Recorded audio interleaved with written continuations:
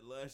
They came back after the show and they were like, "Hey man, thank you for playing that song. I really needed that." Man, listen, They man. came and paid dues. I'ma tell you the truth. I had so many people come up to me. Them motherfuckers wasn't bopping. It was a lot of older folks too in there. Okay. So it was like older folks. They wasn't bopping. They was just doing like this little head nod and shit. They wasn't up dancing. Yeah. But they were doing like the head nod. Okay. So I was like, man, I got them. If I got the head nod, you know, motherfuckers are foot tappers and shit. You know, you got an old person when they go to foot tapping, right? So I seen a bunch of head movement. So I was like, maybe, whatever. But then, you know, you got a group of motherfuckers that come in there that want to be right in front of the DJ booth all the time. So a lot of people came up to me, dog. It was like, yeah, man, you did a great job, man. And fuck it. It's just, I'm going to do it again. I'm going to fucking do it again, bro. I'm going to tell you, that's it. That's where we at with it. I'm doing it again. You got a good song to test the crowd now. You just keep that one in the back of your head. Yeah, that's how I'm coming. That's how I'm Shrek coming. soundtrack. That's my favorite album. Exactly, bro. Exactly. I didn't know that shit was gonna work like that, bro. That like I really just like I fucking tested the waters because I'm like this right here. I'm diverse, but I'm like more, you know. I played for most of like hood shit. I got so you. you know Yeah. to get out here. This is like the first time where I actually had to change my demographic of how I play. And I always wanted to do it because I was always into that type of music. I was always into I listen to anything, dog. Oh, yeah. I grew up playing music and shit. So, you know, we got to learn rock and roll. We got to learn pop, shit like that because I make beats too. So there's a lot of samples that a lot of motherfuckers don't know that come from pop music. So we listening to this shit. We don't motherfucking say, okay, hey, I'm not going to play this shit in the club. I'm firing that shit up. I'm firing all that shit up. Britney Spears, all that shit because you never know who listen to what. A lot of people listen to this shit. A lot of Hot 95.5. Back in the day, you got your 10 point, what it was, 102 point something. 102.3. 102.3. Before then, it was another radio station. I think it was like 101.7 or some shit like that. But it was a lot of pop. You know what I'm saying? So, you know, a lot of people listen to this shit. Not by choice, by force. Sometimes these motherfuckers ain't have CDs back in the day. So. Oh yeah. And you know, I mean, sometimes you're surprised, man, because I remember one time you weren't DJing here. We were just letting the speaker ride, right? And had a group of guys come in with a group of girls. Do me a favor, get a bit closer to the mic. We had a group of guys come in with a group of girls, right? And the guys came to the back and they're like, "Hey, man, can we request a song?" Yeah. I'm like, "Yeah, that's cool, no problem." Dude, all they wanted to hear was anything Beyonce, and the guys were dancing Beyonce, yeah. without the girls. I was like, "What the fuck is?" Let's be honest. You can't go wrong with Beyonce. Everyone loves Oh, Beyonce. you can't go wrong with Beyonce. A man requesting Beyonce and then dancing with each other. Yeah. You know, and I'm not Yeah. saying, I mean, to each his own. It's just not something you expect. Man. They were listen. trying to get the girls up. They were dancing with themselves I because the don't girls think didn't they get really up. care what the girls are doing. I done did more weddings. Like every wedding that I played for, I done a lot of them. I done played Beyonce at every wedding. But see, here's the other thing. Not only were they dancing to it, they knew all the words to all the songs. Oh yeah. Oh, the single ladies. that's- Oh, the single Yeah, exactly. And they That's put the one. And they put their hands up. That's the When one. The guys put their hands up. That's the one, dog. That's the one. I'm telling you, you'd be surprised how many songs that a lot of dudes know. And I'm gonna tell you one song that is famous and a lot of dudes know. You'll be fucking surprised. Hey, can we say we're going on this podcast? Yeah, bro. Yeah, man. That's right. Yeah. One of the podcasts. So, Yeah. all right, fucking City Girls. The What's part that? which I don't even... the song say real ass nigga give a fuck by the Oh. bitch. That song, That one, yeah. You'll be surprised how many dudes sing this shit in the club. Facts. I'm gonna do it tonight. When I go to the club, I'm gonna fucking record that shit. Bro. Just to show you that a lot of dudes give girl crowd participation. You can say whatever on the note you just said. You can say whatever you want in the show. Basically the only rule is we try not to cover anything like political. Like we don't cover like. Oh, that okay. stuff. Well, then we on the money Oh, then. man, that's Shit, half that's the- it. That's it. That's half the fucking conversation there. So should we take the "Don't Tread on Me" sticker down? I gotta take it out. I'm a Trump supporter. Let me take my hat off. On that note, welcome to episode 35 of Ghost on the Ox. I'm your host Devin. With me is my co-host Andreas, How to do? and I got two special guests with me. I got DJ Black White. Or black white. Well, I thought you said it was Black boy. Yeah, black boy. You just said it man. fast. You said black. I thought you said black white. Hey, Yeah, black boy. by the way, I'm gonna explain that later on. But All it's right. black boy, man. It's black boy. He's a rose DJ. Rose DJ. Yes, sir. Yes, sir. And we got Jose. Just Jose. Just Jose. Yep. There's plenty of us out there, so just one of them. You know, it's like That's up to you to find out. yeah. You know, like Star Don't Wars actually where do that. the clone troopers, where there's like a bunch of all. I'm like one of them in the crowd. And today we're happy to be recording in a special location. We're at Rizzo's Tobacco Emporium, Fort Pierce, Florida, and it's gonna be an interesting show. Excited to be here for Yeah. sure, man. We This is Be all night. Yeah. Beyonce moment right there. That's a Beyonce moment. Yeah, man. But I'm gonna tell you, bro. They called me before I was DJ Black Boy. I was DJ Black Boy White Boy.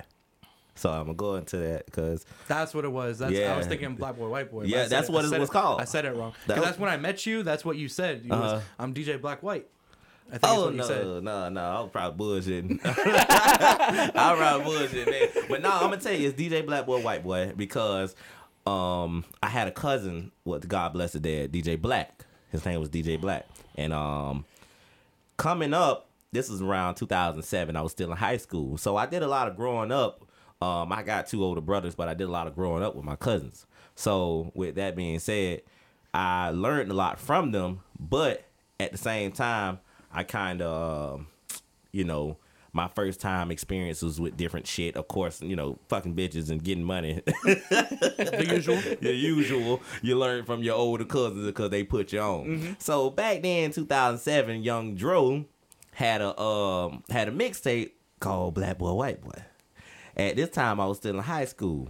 My 9th grade year, I went to Westwood, but I got trouble and shit like that. Ended up getting shipped up to Jacksonville. So when I was in Jacksonville, I was like, wow, these motherfucking niggas around here wearing Vans. So that's why I was like, it's too many motherfucking people wearing Vans. I say these niggas, this is goddamn skateboard shoe. So I was like, this motherfucker look good though. I say because one thing about motherfucking black people, well, we know how to make some shit look good. Mm-hmm. So I seen all these black people wearing Vans, and I say, man, and they had a Visu jeans on. So if y'all know anything about fashion, the Visu was the shit back then. Yeah. That was my first $100 pair of jeans. Those expensive jeans. Mm-hmm. You understand what I'm saying? So, I was in high school with these motherfuckers. And I was just like, man, they putting Vans on with the Visu jeans. I said, fuck it. I don't want to live up here in Jacksonville. I wasn't close to my brother. My mom came and got me, which I'm going to explain more about that trip up there in Jacksonville. But I went back. I went back to Fort Pierce. So I got into Central, Fort Pierce Central, and I started going to school there. I was just like, I got to switch my swag up. So I started buying Vans. And believe it or not, the Vans are cheap. You can get them for not so expensive, Man. like under $100. Nah, bro. Nah. Vans was $34.99. Okay. Coming up. When I first started wearing Vans, $34. You can get you a pair of high tops for $40. Mm-hmm. Yes, sir. I started wearing Vans down here. At the time, Dro dropped Black Boy White Boy, the mixtape. He was talking about Black Boy White Boy as in Black Boy White Boy swag, talking about polo and shit. Okay. It wasn't a skater thing. Mm-hmm. See, I got the name Black Boy White Boy because I was wearing the Vans and the motherfucking Circus. You remember the Circus? I was wearing that. I was wearing the DCs. Okay, I was the wearing skater shoes, I was wearing the skater shoes, And but I was Lil Wayne DC's, swag. DC's were my shit for a while growing exactly up. the big ass stupid looking ass shoes. Yeah, those right there, bro. Fat. Yep, that's what it was. And I had a pair of those, and I always but I stuck to the Vans. Okay. Like anybody that went to school with me will tell you what I wore in school, Vans. So at the time, my cousin seen that, he was like, "Boy, I'm gonna call you Black Boy White Boy. You got the Black Boy, but you got the White Boy swag." And that's how it came. Okay. So I ran with it. So with me growing up, after growing up, it was like Black Boy White Boy. They kept calling me that, Black Boy White Boy, Black Boy White Boy. I wasn't DJing then, and I was like, okay, well, let me go ahead and just see what I can, you know what I mean? Let me see if I could do it. So I was like, man, I'm gonna be a DJ. I started with my cousin Ello, Just Chill. He's a DJ too. It's DJ Just Chill. So he said, man, what your DJ name gonna be? I was like, man, I'm gonna call myself DJ J Mar. He was like, DJ J Mar. I was like, come on, real name Jamal. Yeah. So I was like, yeah, DJ J Mar. That's what he called me. I was like, no, bro, you can't fucking say DJ J Mar. Say DJ Black Boy White Boy. I was like, yeah. I was like, well, fuck it, let's go with it. Hell, I ain't got no fucking DJ name. I ain't got no fucking parties and shit. Nobody knows me anyways. Let's do it. So I came out, DJ Black Boy, White Boy. But then after doing it, the name got too long for flyers. Yeah. So shorten it a little bit. So motherfucker was like, and God bless the dead Marcus Leaf. And he was like, DJ Black Boy White. He was like, Black Boy White Boy, you gotta pick a name this week, man, cause your name too long to put on the flyers. Yeah. So a couple people came to me. They was like, hey man, which one are you? You a black boy or you white boy? So I was like, You take a I'm guess. like, whatever you want to. Hey, I'm like, whatever you want to call me. You feel me? That's how I'm operating. So I say, man, if I'm gonna pick a name, I just roll with DJ Black Boy. It just sound better. Yeah. So I ran with DJ Black Boy, man. I've been going with that ever since, dog. I've been in the game probably like, that's going on, 10 years now. 10 years to be honest with you, because I started in 12. So, 10 years. I've been running with that. It's Got a funny you decade mentioned on you that. now. I feel like back when I was in high school, the swag, the white boy swag was the Sperry's with the long Nike socks. And I never got it. I'm like, you're not supposed to wear those with long socks. It looks ugly. Aren't they like shoes for Boat shoes. Boat shoes. So I never understood it. I said, you know what? I like the Sperry look because it's kind of like casual, but then it looks kind of nice. You could, put down an outfit with like shorts and stuff. But never ever did I ever wear them with long socks. I thought that was foolish. But going back to what you were saying, I used to work with someone. His name was Michael Black, and his name was Blackie. He said, "Call me Blackie," and I used to work at a U-Haul, and man. That was normal for us to call him that. But I called him that one time, and it caught someone off by surprise. Like, you're gonna let him say that to you? I was working in Jamaica, Queens, at a U-Haul, and I'm like, no.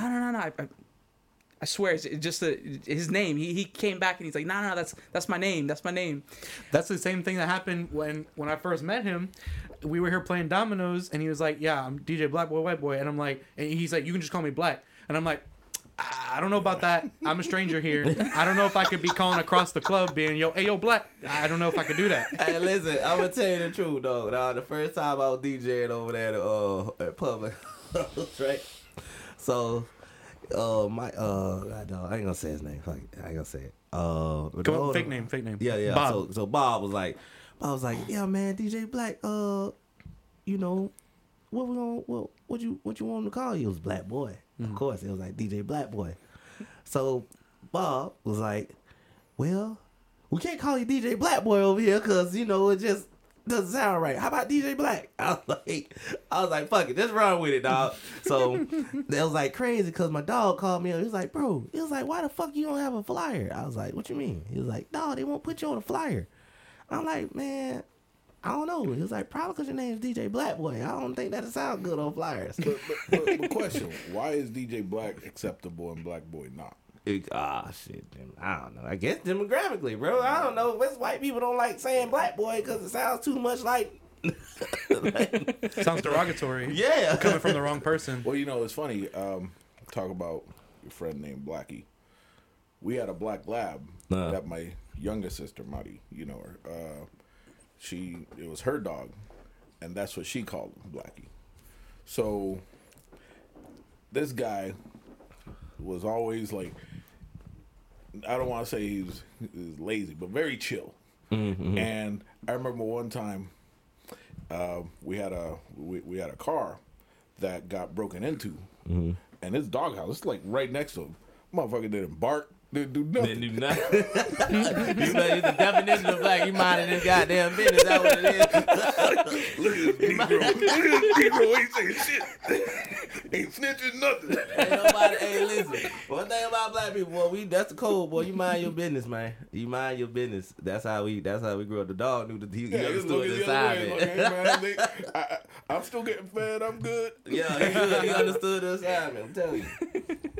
Real quick, we are smoking up some cigars. Give us a rundown real quick on what we're puffing on. All right, so right now we have a couple dark roast cigars on display. So these guys are made in Nicaragua. There's a lot of different types of flavored cigars. Some of them have flavors where you taste it on the wrapper, right, and then it turns into a conventional cigar, right, and you lose that flavor. These guys smoke all the way through with the coffee mocha. Yeah. Very nice dessert cigar. I have one of our locally rolled Maduro cigars. It's a Maduro Torpedo. Very, I don't want to say it's very heavy, but it's very smoky just because of the quality of the Maduro wrapper. Yeah. Maduro cigars, or at least the Maduro leaf, is usually oilier, so it has a tendency to create more smoke. So I like that because I like to fool around with the smoke rings and shit like that. And plus, they're usually used for the more potent cigars. Okay. Right, so that's the rundown on the cigars we got going on right now. And then we're also going to be doing a little bit of a wine tasting throughout the show. You want to give us that introduction to that first one you picked out? Whatever order you want to do. All right, so we should start easy and then go heavy. Yeah. Unless you want to do it the other way around. So, If you want to explain, I can pour it for you while you're in the mic. all right, so let's go ahead and start Go with the live? light one. This is Live? No, do it live. No, right. Oh, you can, yeah. I can do my live, right? Sure. Oh shit, I ain't gonna fuck with the show. Either. We are live on Facebook. Facebook Live. By the way, we don't recommend drinking and driving or anything like that. So we're all Ubering home after we The leave here. disclaimer. I got a story about that Yes. coming up. Yes. So let's start with the Villa Rosa, right? So the Villa Rosa is Moscato d'Asti. It's a sparkling Moscato. It is very fruity. It's got a little bit of apricot taste to it. It's very light. It's nice for, actually one of our more popular wines here.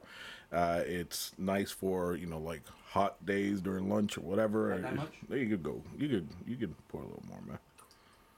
There you go. That's good. Oh yeah, we got that Bel Air. We do in the back. Got the Bel Air Blue. For those of y'all that may be wondering. Yeah, we do have Bel Air Blue here, so if you guys looking for it, is here. It's here. we one of the main ones that got it right now. I know some of y'all done ran out in the store. Yeah. We got it over here, Rizzo. Yeah, it's good to have connections. Oh Lord, I got the About DJ. even? Yeah, it's close. Don't give me a lot, man. I'm gonna try. So you guys could try that. Let me know what you think. It's actually good if you wanna. Look, there's someone at the door. Always happens, bro. maybe It's like they- a third person. We're Maybe they recording might be after wine hours. drinkers. Huh? Maybe they might be wine drinkers. They could smell it. Yeah, that's what it is. Smells like For everybody listening, we're recording Team spirit. after hours, so people might be coming to the door, testing to see if it's open. Yeah, They got the right password. They might get in. Yeah, so here at Rizzo's, it's funny. Have not put the blinders up. It doesn't say that we're open or whatever. Already before you got here, we had like 3 people show up, knock on the door. It's like, yo, man, I need to get this, whatever. Complete disregard whether we're open or not. They just assume we're here. got good product, baby. Well, The lights are on. the lights are on. They Got see you good inside. product. That's one thing about it. Yeah. This is nice. This is nice. Nice and smooth. It's It's smooth. Yeah, I do like it. Yeah. I do tend to like the fruitier tasting stuff. You guys want me to drink all this? What? You want me to drink That's all up this? to you. Yeah, bro, if you want. DJ, But if not, give it to me. tomorrow. That's why I was trying to get a. Pour it over. I was trying to figure out how much to pour because this is supposed to be a tasting, but we can also. You done poured the whole damn bottle. We don't got a spit bucket, so I guess we drinking. No, we drinking. You don't waste liquor. We ain't bougie like that. Yeah, you don't no, waste no. liquor. I don't I'm give a not- damn what kind of cup it is. Trust me, I ain't bougie like that either. Not on I'm this sipping side. it. Never waste liquor. That is the #1 motto. We don't I'm not waste- sipping, I'm chugging, but that's what Ah, man. Yeah, I'm a fan of that. I like that. Yeah. That's real good. I could see me, maybe enjoying that on the beach. So if somewhere, you want to know. take your girl out, nice warm day, or even like a daytime thing, something that's not too heavy, Yeah. that's a nice wine to get. And that is the. Villa Rosa, Moscato d'Asti. Moscato. Anything Moscato tastes good. Oh yeah. man. Oh My yeah. girls love Moscato. Even that cheap ass Moscato, the one that you get at the corner store. Barefoot? That Stella Rose. Oh, Barefoot? the barefoot? Yeah, it's barefoot. Yeah, that's what it is. Some of y'all. Yeah. It's funny you That mentioned motherfucker be Stella Rose. $6.99 a bottle. I know a girl who lives by the Stella Rose. Yeah? Yeah.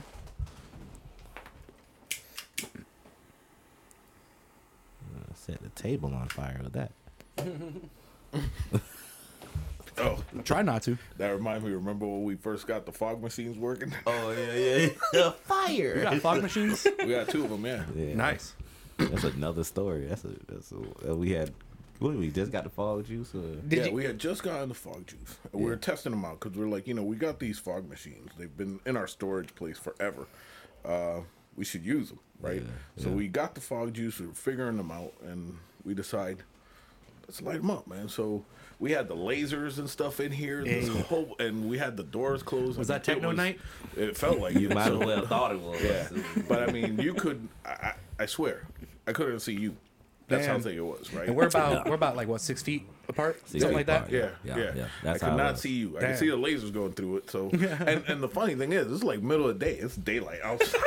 Dog, it's a fucking laser show in here, dog. The smoke is so dense to the point that the lasers look like fucking full beams. Full beams. So, for those of us old guys, Frankie went to Hollywood. That video where they have the lasers shooting through it. I mean, that's what it looked like. Yeah. So if you don't know it, look it up. Or ask your dad, he'll know. It's funny you were saying the fire alarm. We had a moment in school where we had to evacuate the school because I think the theater room was using the fog machines, and everyone was like freaking out because we see the smoke, and the fire department comes and there's whispers, oh yeah, this this part of the school is on fire, and at the end of the day we find out it was just a fog machine that set the fire alarms off. Yeah. So it was funny because it was so thick in here. We're like, all right, man, we've had enough fun. So we open the doors, walk out. Starts pouring out. Big ass poof of smoke. Yeah. People look at us like, what are they doing over there? We know it's a smoke shop. We hotbox. Jesus Christ. Should have said we hotbox. So we start saying, there's a fire. It wasn't the smartest thing to say, but, we're all standing outside. Big puff of smoke. Yeah. There's a fire. Those guys know how to party. Hey, I think I was watching a stand-up one time, right? So where I got it from was I was watching a stand-up. I forgot who it was. And I'm going to tell you this story, too. I'm going to tell you a story. One time ago, I was legit. Like, I was like 12, 13 years old. My mom tells this shit all the time. I be fucking furious when she tells the story. She tells this shit all the time. I was working with my granddad. He passed away this year. Well, beginning of this year. Last year. My condolences. Yeah. So I used to work with him cutting grass. So I learned how to fix lawn equipment because, of course, we wasn't finna go out there and buy no new shit. Oh yeah, no. So we'll buy the old shit. You know what I'm saying? So, anyways, what the fuck happened? I was trying to fix a blower, and the goddamn blower, you got to heat up the gas line a little bit to put it in the hole so it'll fit. Mm-hmm. My dumb ass puts gas in the gas tank because I got one of the lines in. So I was able to fix one line, but I still had another line to put in. It's the return line. So I heat it up. My dumb ass puts the line in, but the gas is coming up. So I'm like, I'm finna heat it up. Fuck it. Ain't nothing gonna happen. It's just gonna get hot on the end and I'm gonna be able to put it on the hole. You said you were like 12 though. Dead ass serious, man. Listen, fucking gas, the fuel in the line, bitches explode. Shit explode. It's on the back of a car. The car parked next to the house. So I freak out. In the car? No, it's on top of the car, but it's on the gas tank. I got the lighter, bro. I'm trying to heat the bitch up. So the bitch explodes. It's a fucking FPUA guy, the dude that reads the meters for the light bill. Yeah. He's across the street and shit explode. I'm freak out. We start running. First thing I can do. Fight or flight. We're running. Fucking get goddamn. Listen, I fucking run. So I run, right? So my analogy was, if this bitch on the back of the motherfucking car is connected to the gas tank of the car. It's fucking gas everywhere. So guess what's gonna happen? This bitch finna blow up. I run to the neighbor's house, Mr. Bob. Mr. Bob, he's still living. He still remember the story right there to this day. And I run to his house, right? I knock on the window, fucking frantic as fuck. 12-year-old child. Knock on the window. Hey, Mr. Bob. There's a fire over there. There's a fire over there. He do like this. He fucking do his hand like this and walk away from the window. What? I say, you motherfucker. He do his hand like that. So it's like letting me know you getting the ass. So basically, it's like he just getting his ass whooped. So he's trying to run over here so he can get out of the whoop. I think I told the motherfucker to call the police. I told Mr. Bob to call the police. This ain't a safe house. One thing about black people, boy, black people don't call the police unless they in some shit. Yeah. Boy, he ain't called the police. I run back over to the house. So now I'm running, shit burning, shit on fire over there, shit blazing, bro. They're talking about the shit on fire. So I knock on the door, fucked up. I go to my own door, knock on the door. My mom come outside. I told her, get out. It's about to blow. And you gotta hear it from my mom. Fire in the hole. She'll tell you, dog, the shit be twice as funny as she'll tell you. But she was like, boy, what you done did? I said, you need to get out the house. It's about to blow up. I'm sorry. All you can say is, I'm sorry. Fucking house. Car about to blow up. Fucking car about to blow up, bro. I told her, get out of the house. It's about to blow. The goddamn LP, the LP&L, not LP&L, but FPUA. Yeah, so he comes over. He's like, man, what the hell are you doing? So he comes over with his fucking gloves on, knocks the goddamn blower off the car. Shit got gas everywhere, so the fucking car is still on fire. So he gets the water hose, puts it out. So, goddamn. Oh man, I lost what the fuck I was gonna say because the story, dog. The story is bullshit, man. You're talking about you're yelling it's a fire. Yelling it's a fire. House about to blow. You got put yeah. water on it. Okay. So next, I was like, it's a fire. It's about to blow. So the dude was like, if you yell for help, nobody will come help you. But he was like, but if you yell it's a fire, bitch is coming. So when we was doing the fog show, right? We was doing the fog here and the laser and everything. I was like, watch this shit, Jose. I said, I'm gonna run out and I'm gonna say it's a fire. I said, watch how many fucking people come. So we open up the door as the smoke is coming out, right? Run out the door, fire! You just see how many fucking people turn around and shit. Coming down the street, y'all see all the goddamn smoke out the window. And that's how I got it. That's where I got it from, man. But that story right there, dog, just alone, man, that's what made me say that shit. Because my dog, I really did that. That actually reminds me of a story. I was working at a call center. This is early on. This is right out of high school. And I'm working for like a Humana. I'm working for insurance. Oh, man, I think everybody did that. And yeah, it's a good stepping stone right out of high school. I have some insurance days under my belt, too. And I'm helping someone out, right? And they're asking to change their PCP, their primary care provider. Yeah. And I'm talking to them. I'm out here typing away, letting them know I'm still helping them here. And in the back, actually, I'm going to rewind a little bit. A buddy of mine actually got in trouble. I think, they're doing Q&As. They're checking his calls. And they actually had him wired onto my call so he can train or, essentially learn the process a little bit. Instead of having him sit out. So, he's on the line, and I'm helping this guy out. We're gonna say his name is Bob as well, and we know a lot of people named Bob. Yep, yes. His name was Dave, and his name was Jim. I'm helping him change his primary care provider. And in the back, he kind of steps away from his phone, and he's like, "Hey, I think Charlotte's house is on fire." And he's talking to someone. I think he's talking to his wife. Nah. And I'm on the phone. My buddy's connected onto my line. Is looking at me like, "Oh man, like this is serious." And I'm telling him on the phone, like, oh, man, you need to go ahead and call, the fire department, the police, let them know. And he's like, nah, let's go ahead and continue. I need to change my PCP. I need to change this. I got an appointment that has to happen. And I'm just laughing. I'm like, your neighbor's house is on fire. It's just nonchalant. You continue. I'm going to do my let job. Him call his insurance company. He called the fire department. I got a question for both of you guys. So since we're talking about you're talking about a little bit early of DJing and stuff, question for both of you. I'll start with you. How did you actually get into that? What brought you? How did you decide that's your path and you wanted to start working towards that goal? And DJ. What was it? Yeah. I got a lot of family members that are DJs, man. That are DJs. DJ Lee. Shout out, yeah, Rose DJ Lee, man. He's like the head honcho of the Rose DJs. He started with DJ Black, my cousin, which passed away. But DJ Lee been DJing for a long time, man. That's one of my.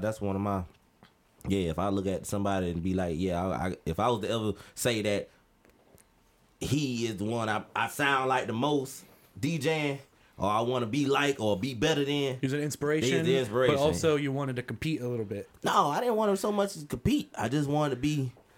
I wanted to be just as great as. Like I meant like in a friendly competition, like Yeah. It's like one of them things where I'll make him DJ. Right. You know what I'm saying? He want to get out the game. If we was ever doing, like, we'll do parties together.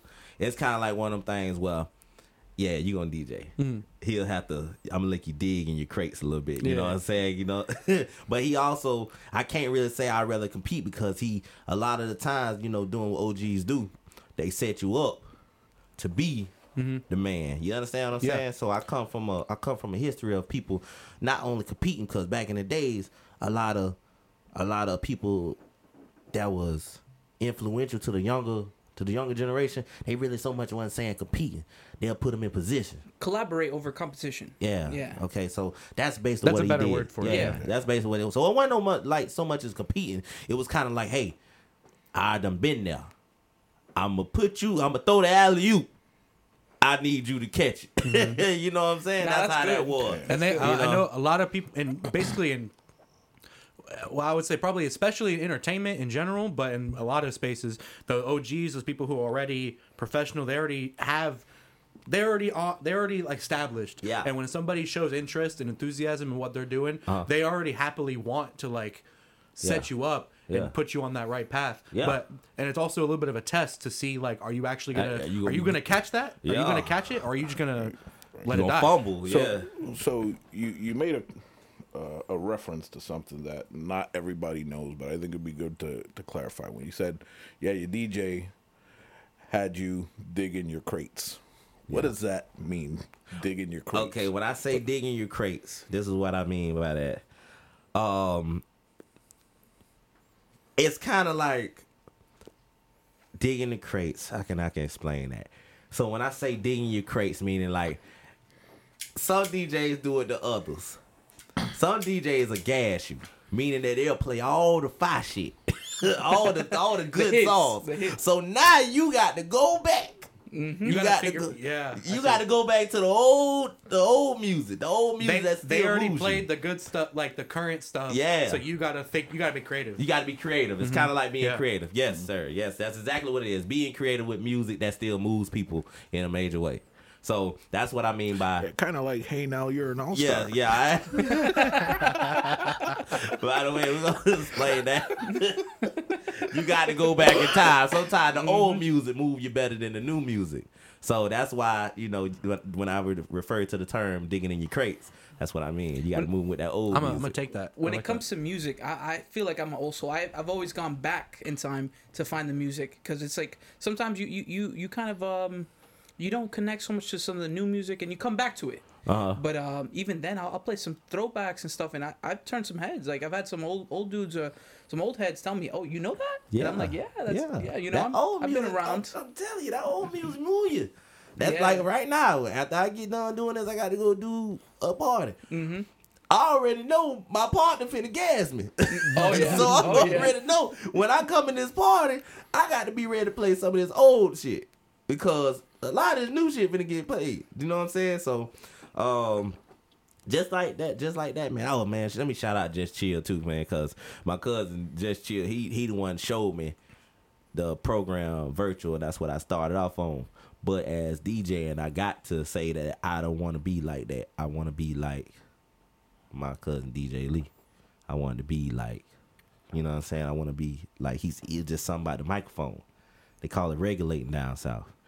To regulate the music is kind of like rapping over it to make it sound like your own. Yeah. It's like, it's a different type. It's called jocking too. You Most added people call more it substance to it. Yeah, no, not adding substance. You're adding your own words. That's what I mean, though. Oh, yeah. To the whole set. You're making it your own. Adding Yeah, your you're own making it your substance own. to it. Mm-hmm. And it's doing it while the music is playing. Yeah. See, that's a different style. That's talent. Yeah. It's like almost like I'm punching in. Yeah. That's what it is. I'm punching in. And to do that on beat, on time, right then and there without That's a skill in its own. the skill. Yeah. So a lot of DJs can't do that. So when I always grew up, I was listening to DJ Lee. I was like, man, I was in the club one day and he said something. He was like, something. He put it in there. I was like, man, that shit go together. What the fuck? Nice. I was like, what the fuck? It's just like he's rapping. It's like, why the fuck he won't rap? But he was just so good at it there to the point that I was like, I got to be, if not better, if I can't be like him, I got to be better. Oh yeah. So I learned how to do it to the point that it was like some days he'll be like, okay, all right. And working in the club with him neck by neck, it was just like he'll tighten up on his shit. I can catch him saying some of my shit sometimes. Oh, nice. Versus me saying some of his shit sometimes. Yeah. But that's a whole different thing, man. It's cool. I actually going back a little bit. My uncle's a DJ. Yeah. But he's real old school. He kind of progressed up to like techno, dark techno, but they have subgenres. Dark techno? I guess that's what he calls it. He's all vinyl though. So he's one of those old school, needle on the wax. Type of guy. So he keeps it true, and man, I'm telling you, he's nice with it. He's nice with that. That's where I get appreciation for DJing, because I don't know anything myself. He taught me how to scratch here and there and how to drop the needle. But man, it's cool. Yeah. It's cool. And then bringing the vinyl out, I think is a nice touch, retro. People appreciate that. That's what it's about, man. It's about getting back into the game where a lot of people get away from it. Yeah. And I talk shit to my partners all the time for using just the laptop DJing, because if you don't take time and put into your, you don't take your time and the money that you make and put back into the craft that you're doing, ain't no sense of you doing it. You understand what I'm saying? Yeah. So that's what it's really about, What about for you, Jose? How did you?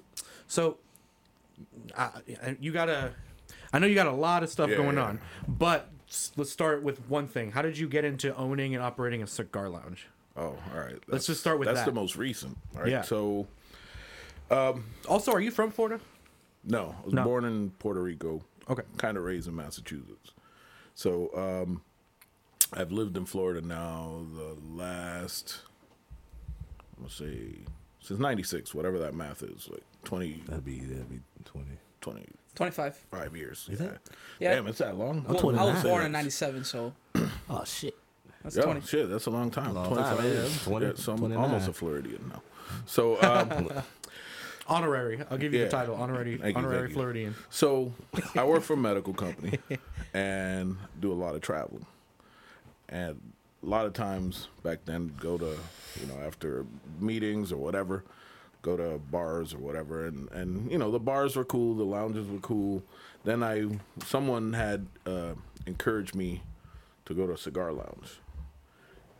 And I fell in love with it. I fell in love with being in a cigar lounge, having a conversation with someone that's established, that's looking to just unwind their day and not deal with the bullshit of being at a bar, dealing with drunk folks, dealing with people trying to hook up, none of that stuff, right? So that It's a more sophisticated. It's more sophisticated. I was gonna say classy. It's a little bit more of a sophisticated is the best word for it. It's a bit more of a upper class type of environment. Yeah. So and I remember they had given me a cigar, and I liked it. So at that point in time, I went all crazy. Just whatever, man. Whatever the coolest looking cigar is, I want that.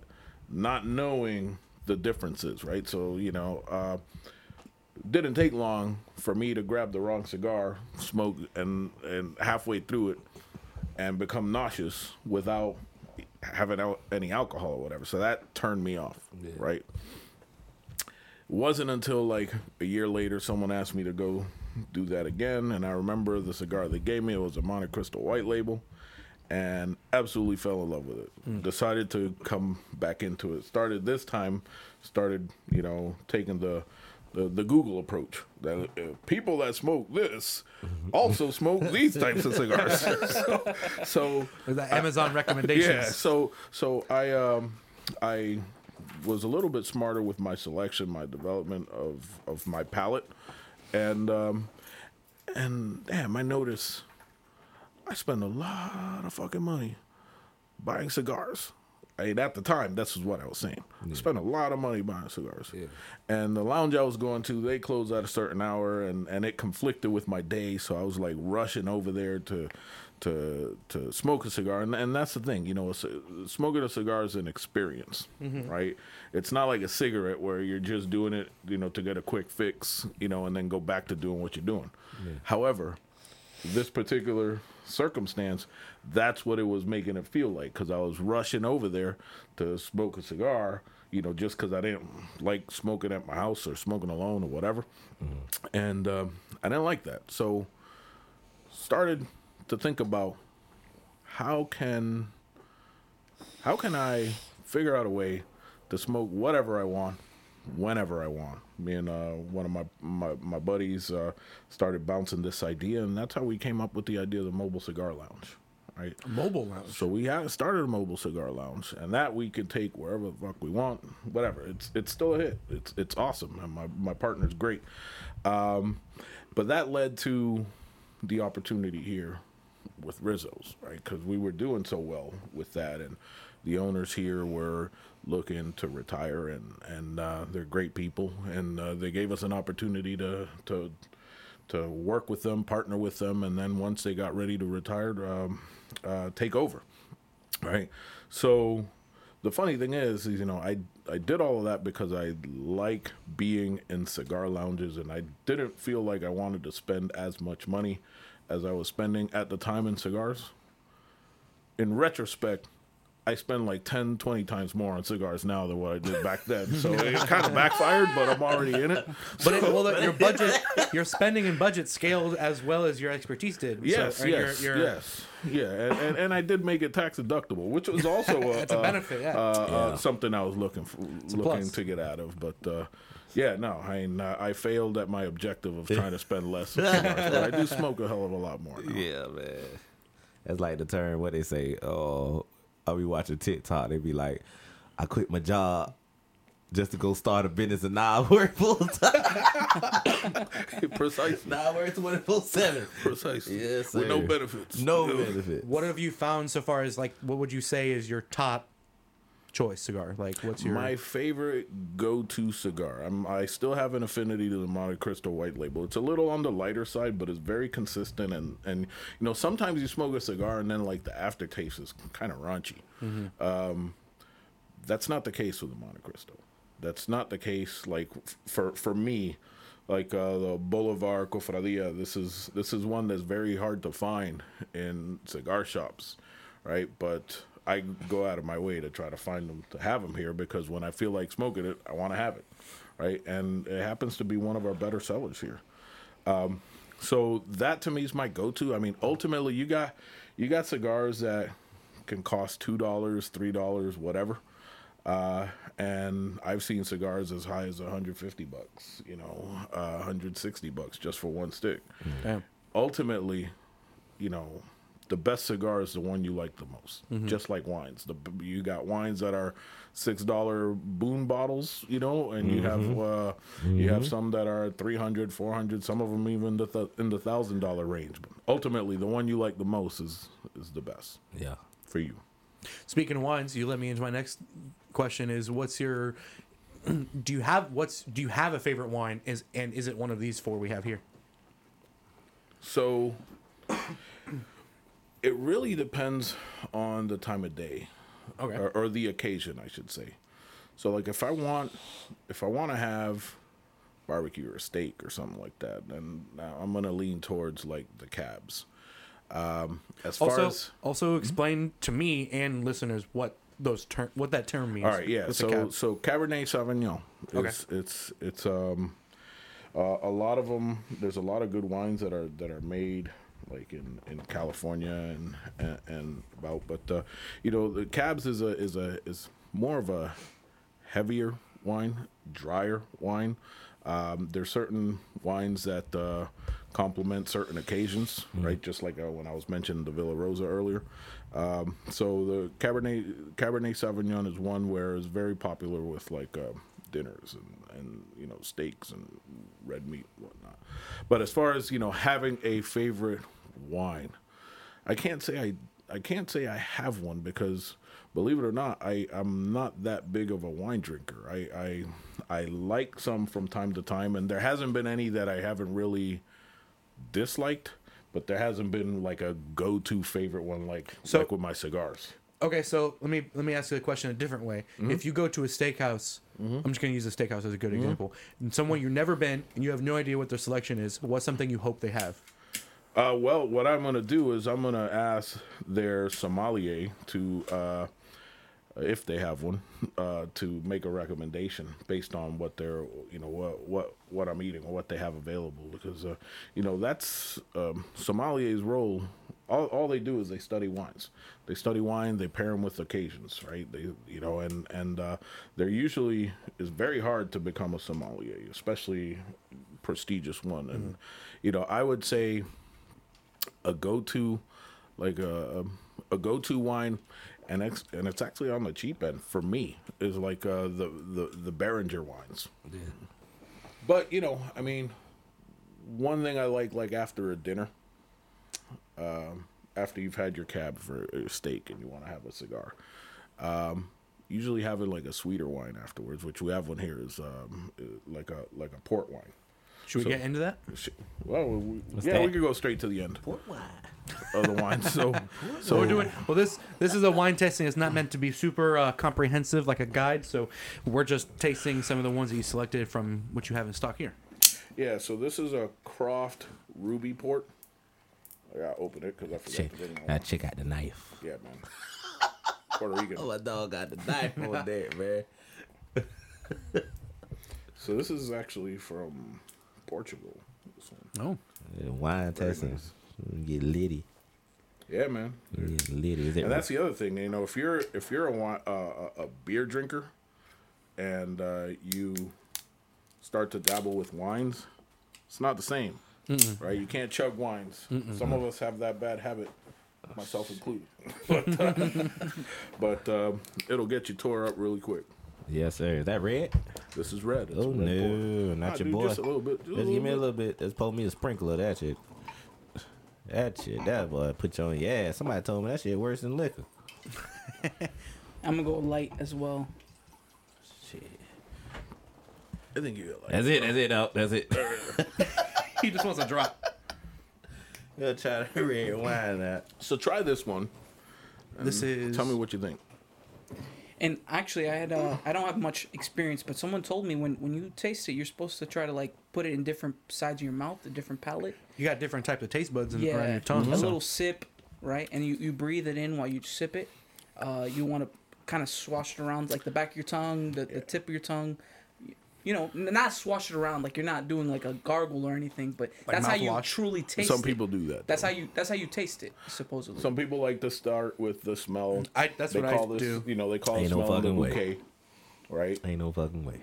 And they spin it around the glass a little bit. Yeah. Ain't no fucking way. And actually, there's a lot of science to it. Like when you spin it around the glass and you can see how it seeps down, people actually pay attention to that because it speaks to the quality of how it was made. You're talking about sommeliers. There is a I guess he's becoming more famous because he's I forget his name because I didn't think about it before this, but there is a sommelier for water. Oh really? Yeah, for water, and he's been on a bunch of talk shows and stuff. And the trend has been that I've seen that people don't take it super serious when he's talking, but he knows his shit. And there's a lot of science and art that goes into drinking water, and it's all about pH balance and minerals that are in it, and different waters from different places taste very different. And he had to tune his taste palette to be able to distinguish them. And there's a whole lot of science that went into it. That reminds me. And ever since I discovered that, I catch myself really consciously thinking about the flavor of the water I'm drinking more often. That kind of reminds me of I had heard someone had a business up north, New England area, selling snow to people down south. Oh, wow! Where they actually package it, send it over like if it was fresh seafood over, FedEx it to you. It's the same thing with the seashells here. I mean, people don't see that in other places, so it's like here you just go out to the beach and grab some shells. It's resources. Yeah, you don't got sand dollars in like Kansas or something. So. Yeah. It's like a lot of people, dog. Is whether you know it or not, a lot of shit, dog, is foreign to a lot of people, even in the States. I've never seen a fucking moose. I never seen a moose. I've never seen a moose. What the fucking moose look like? Yeah, they're big. Huge. Big as a motherfucker. Yeah. This motherfucker's huge. Looks like a horse. If I with see a horns. moose, I lose my shit. I'm telling you, I wouldn't even know what to do. But it's like snow. Get a selfie with it. Zay's in Atlanta. Yeah, he's up there with snow. Yeah, right now. Yeah, I got a picture of him fucking on a tree right now. He's on a tree and So you say moose. So just for you guys to know, so every Wednesday we have this session that we call Wild Ass Wednesdays. Okay. Right. And what we do is we got a smoker in the back, and we will, we'll do steaks, we'll do chicken. It's just the local guys. We don't sell it or anything like that. It's just a good experience. Here, man. Yeah, I keep letting it go out. So, but we'll try to introduce an exotic meat. You're going to have to teach me how this So lighter works. venison and stuff. Okay, squeeze it. Yeah. Cool, all right. Yeah. So we've had venison. Yeah. We've had alligator. Yeah. I haven't had the pleasure of tasting alligator, but I Alright. hear they say it's white meat, kind It's of. like chicken, baby. Yeah. It's like chicken. I've been dying to taste it, and being here in the I really South, like gator tail. Yeah. I see. So we had alligator tenderloins Yeah, here that we tenderloin, grilled. yeah. We had ostrich. interesting. We had yak. Not most cognac. people don't know what a yak is. Yeah, not cognac. Thank you. Never seen The what animal. a yak is. Not the bottle. So what else we had? We had Bison. We had bison. I like we had bison, too. elk. Yeah. Elk tenderloins. medallions. Yeah, elk medallions. Yeah. I'm not too much of a fan of elk. though. Nah, it wasn't. They say it's got a gamier taste. It than was most very of those. gamey. It's gamey as hell. Like it was just. I've caught myself. I don't really mind gamey flavor too much because, like, one of my favorite meats, period, is lamb, and a lot of people say that they so don't we like do it lamb all because the time. Lamb is Yeah, great. a lot Got of a people rack say of that they lamb don't under like the it feet. because of like that gamey flavor, but Yeah. to me, it's good. Yeah, I'm the same no. way with fish. Like, I don't mind something that tastes a little fishy Yeah. because I don't know, just it fits for what it is. It's a fish, Right. so Yeah. I expect that. And then if it's not wild enough, right? We'll take that exotic meat, whatever, and we'll put it in between a donut. Nice. So And then deep What fry was it. that? What the first time? What the fuck? Then I you think it dip was we did it with the lamb and we did it with the steak. We did it Remember with the a lamb. cowboy We've steak? remember? been Okay. turning vegans into Oh, yeah. meat Oh, yeah. eaters. Tell that story. No, we've been turning Really? vegans and meat eaters for like the last couple months, bro. You're converting them. So I'm not gonna say nobody's name. I'm not gonna say nobody's name, but I know for a fact. Look, We'll Okay. just say that she's called Bob. Yes. She is Bob- came in Bobette. here. Yeah, she's came in here at the right place at the wrong time, baby. So all you motherfuckers out there that just been Fake saying vegan. fake vegan. You know what? This vegan had a cheat day. We'll say that. That's exactly what it was. Oh, I'm vegan. I don't eat no meat or nothing. I'm pescatarian. There was nothing pescatarian about what Exactly. That's what they say. They say they pescatarian. So I already knew that shit was bunch of bullshit Bogus. anyway. Yeah, a bunch of bullshit. So we come in and we cook up the lamb. Shout out to Alex, man. He seasoned the lamb that night. We went to Sam's and got some garlic butter. So if you know about anything, get the garlic butter from Sam's. So he cooked it up. And I watched TikTok like a motherfucker. So I was like, I'm gonna cut the lamb up. And I was like, no, that's not how you do it. So I was like, all right, you fine. You cook the goddamn lamb and you put it on the grill. So I got this cast iron skillet from Walmart, bro, the one that you camp with and shit Yeah. like that. Oh, those are so I got quintessential. I got the cast iron skillet. He seasoned it up and he cooked it. So he was like, how do you want it cooked? So I was like, shit, just cook the motherfucker till it's done. So he's like, you want a medium well, medium this, that, and third? I was like, no, cook my shit less motherfucking red as possible. So the first time when he put it out, it had too much red in it. So I was just like, nah, I don't want it because the motherfucker's still alive. Now I will say this, pardon the interruption. When we first started doing this, he didn't want to see any red whatsoever. He wanted Okay. that bitch charred. You converted him. I like- Now Yeah. he's more of a Okay. he's almost at the medium rare spot. I'm always a medium kind of guy. I like a little bit of a red Yeah. tint to it, but I want it mostly cooked. Let me tell you, my dog is straight rare. being Have you ever heard of what's it called? Blue rare or rare blue or something? I think it's blue rare, where it's literally just raw. Put it on the grill for a second. Flip it. Put it on the grill for a second. Then you're done. It's just the outside barely charred, and then the rest of it's just raw. Yeah, it's too Okay. chewy for Yeah, me. that's So, too chewy. I couldn't Being- do that either. I It's could do too- medium rare. being Medium rare, Latino, I had to step in. Now, this is at an early age. I think I was like 13, Yeah. 14. My dad would burn. It's like if it's not as dark as the the coals, it's not finished for him.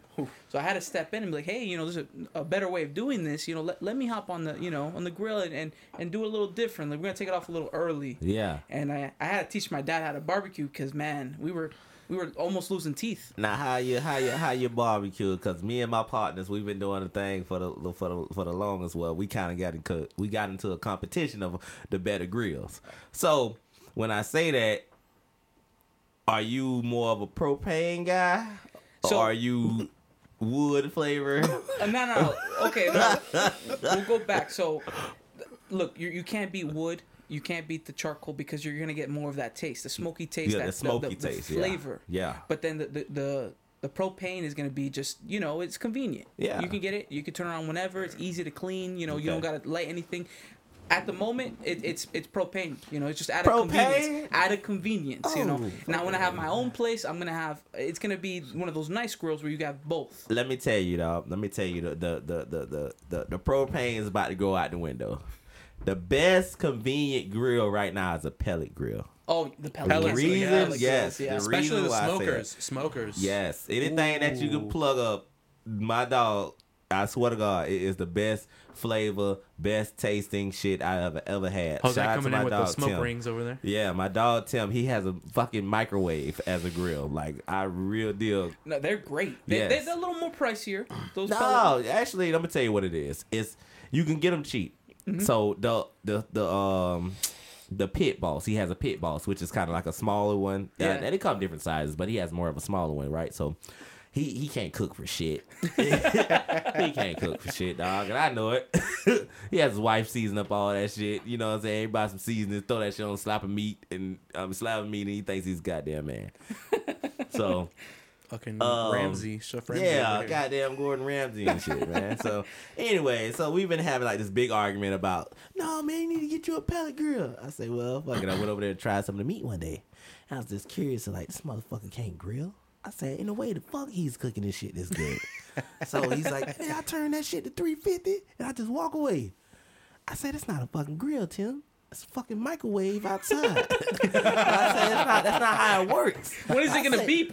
Yeah, I say he left a slab. Listen, he left a slab of ribs on that motherfucker from 1 to 5 o'clock. 5 o'clock.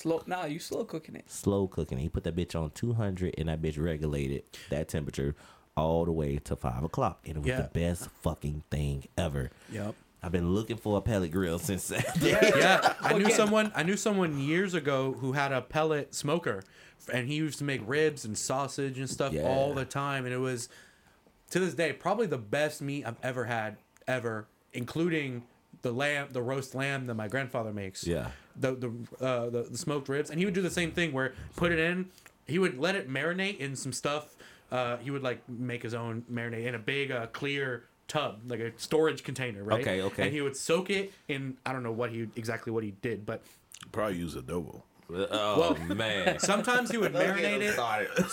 Sometimes he would marinate stuff, and sometimes he would do a dry rub. I kind of like the marinated stuff better than the dry rub, but I like both. Obviously, they're both delicious. But he would sometimes marinate stuff for like overnight or like a couple days, and then early in the morning, at like 7 o'clock in the morning, he would start up the smoker, put everything in there, and it would be going till like 6 p.m., 7 p.m. in the evening, and fall off the bone, fall off the bone that if you grab it, it would just, the weight of itself would just take the bone out. Yeah. Oh, It was amazing. They've been having a lot of turkey leg competitions like that.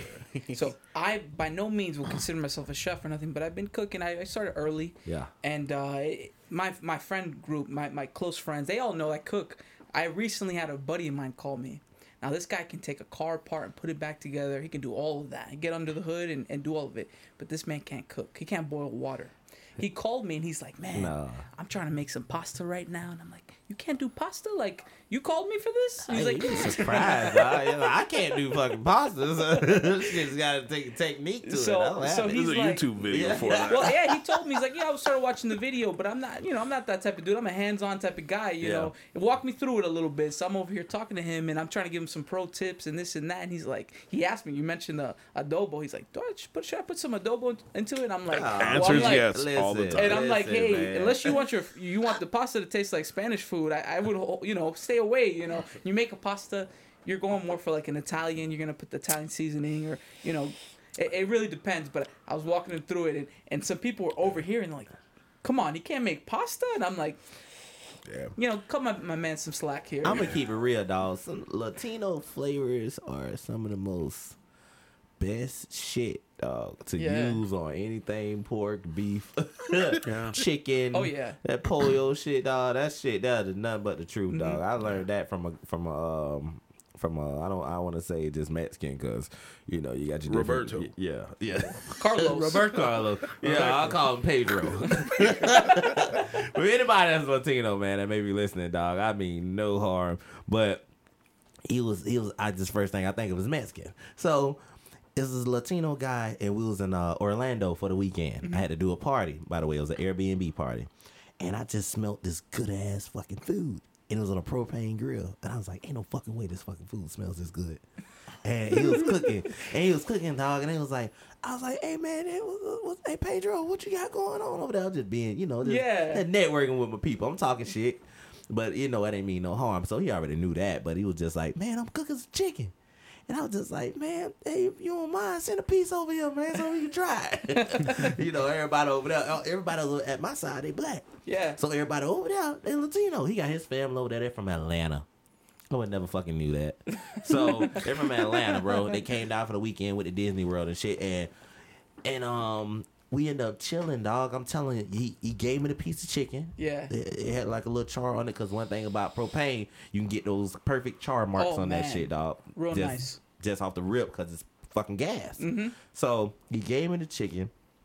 I was like, man, this shit ain't gonna taste fucking good. It's gonna taste like some Latino shit I ain't never fucking heard of before. So, me being, ignorant to the fact that a lot of they just like y'all, just like us. Oh, absolutely. Y'all season shit down. Mm-hmm. So he gave it to me, and I ate that shit, dog. I was eating it, and I was like, man, ain't no fucking way.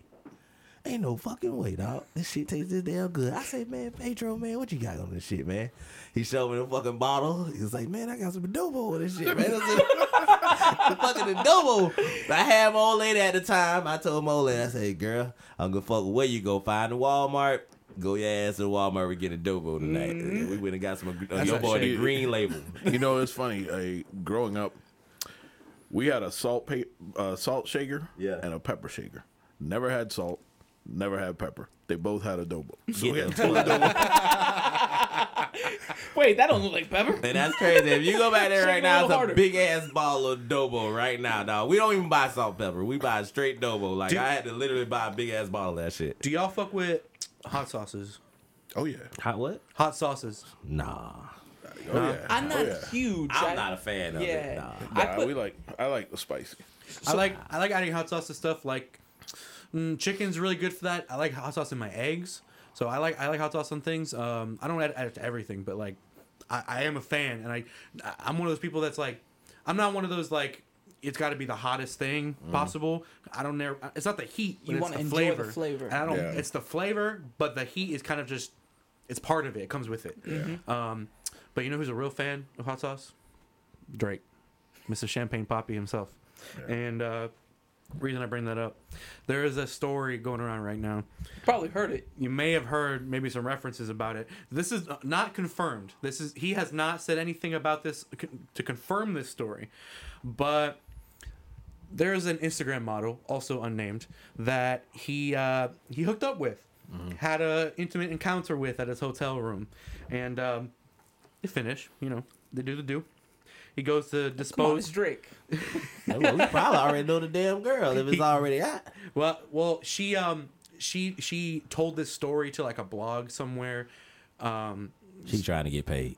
Well, let me get to this. Let me get to this. Don't get me to that. So he goes to dispose of the condom, right? Long story short, she ends up trying to take the condom and put his semen inside her to impregnate herself. Little did she know, she got a pussy full of hot sauce inside the condom. He put, according to her story, he put hot sauce into his condom after finishing to prevent that exact thing. Badass. Hot sauce killed.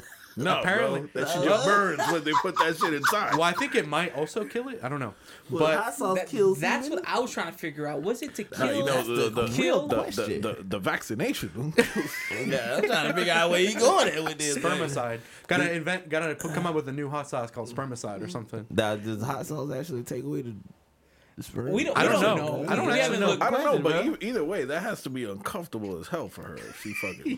He played it right because she comes back looking kind of discomfort. Then he knows Well, what's up. so he knew her- what he was doing. So That is badass. according to her story, That's nice. according to her story, he admitted to saying like, yeah, I put hot sauce in that. I did that, and so he. What was his hot sauce of choice? That's don't- what know. I want to Yeah, know. We don't know. We don't I know. ain't rich yet. It's probably but the one that you know, I says- need to know what I need to do. Was it the red hot? I put that shit on everything. He went Right? from he went from champagne poppy to Cholula poppy. Chalupa Poppy. So so she's suing apparently. She's suing him. I don't know what the fuck her damages are. I don't know what she's suing for, but apparently she's Discomfort. suing.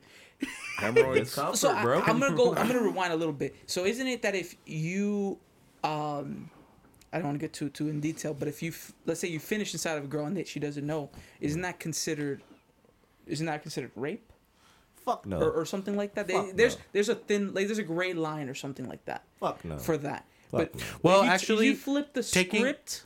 taking so I actually read a tiny bit about that.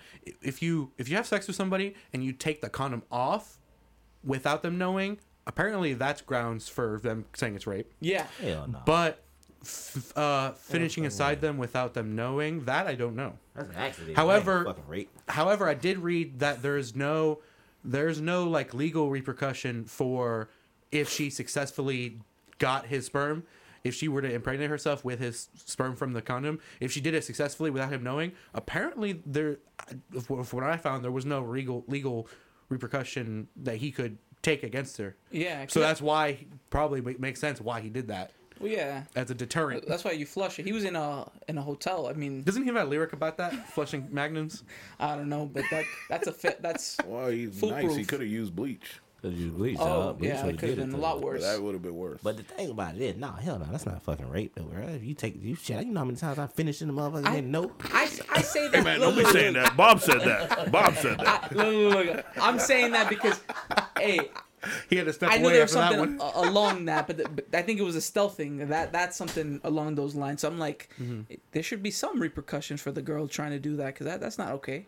Yeah. And then she's trying to press charges or press, I don't know what grounds she can even sue on because she's in the wrong here clearly. So like, what is there really? And also, he didn't. There's also a he said she said thing where there's no like documentation of this happening.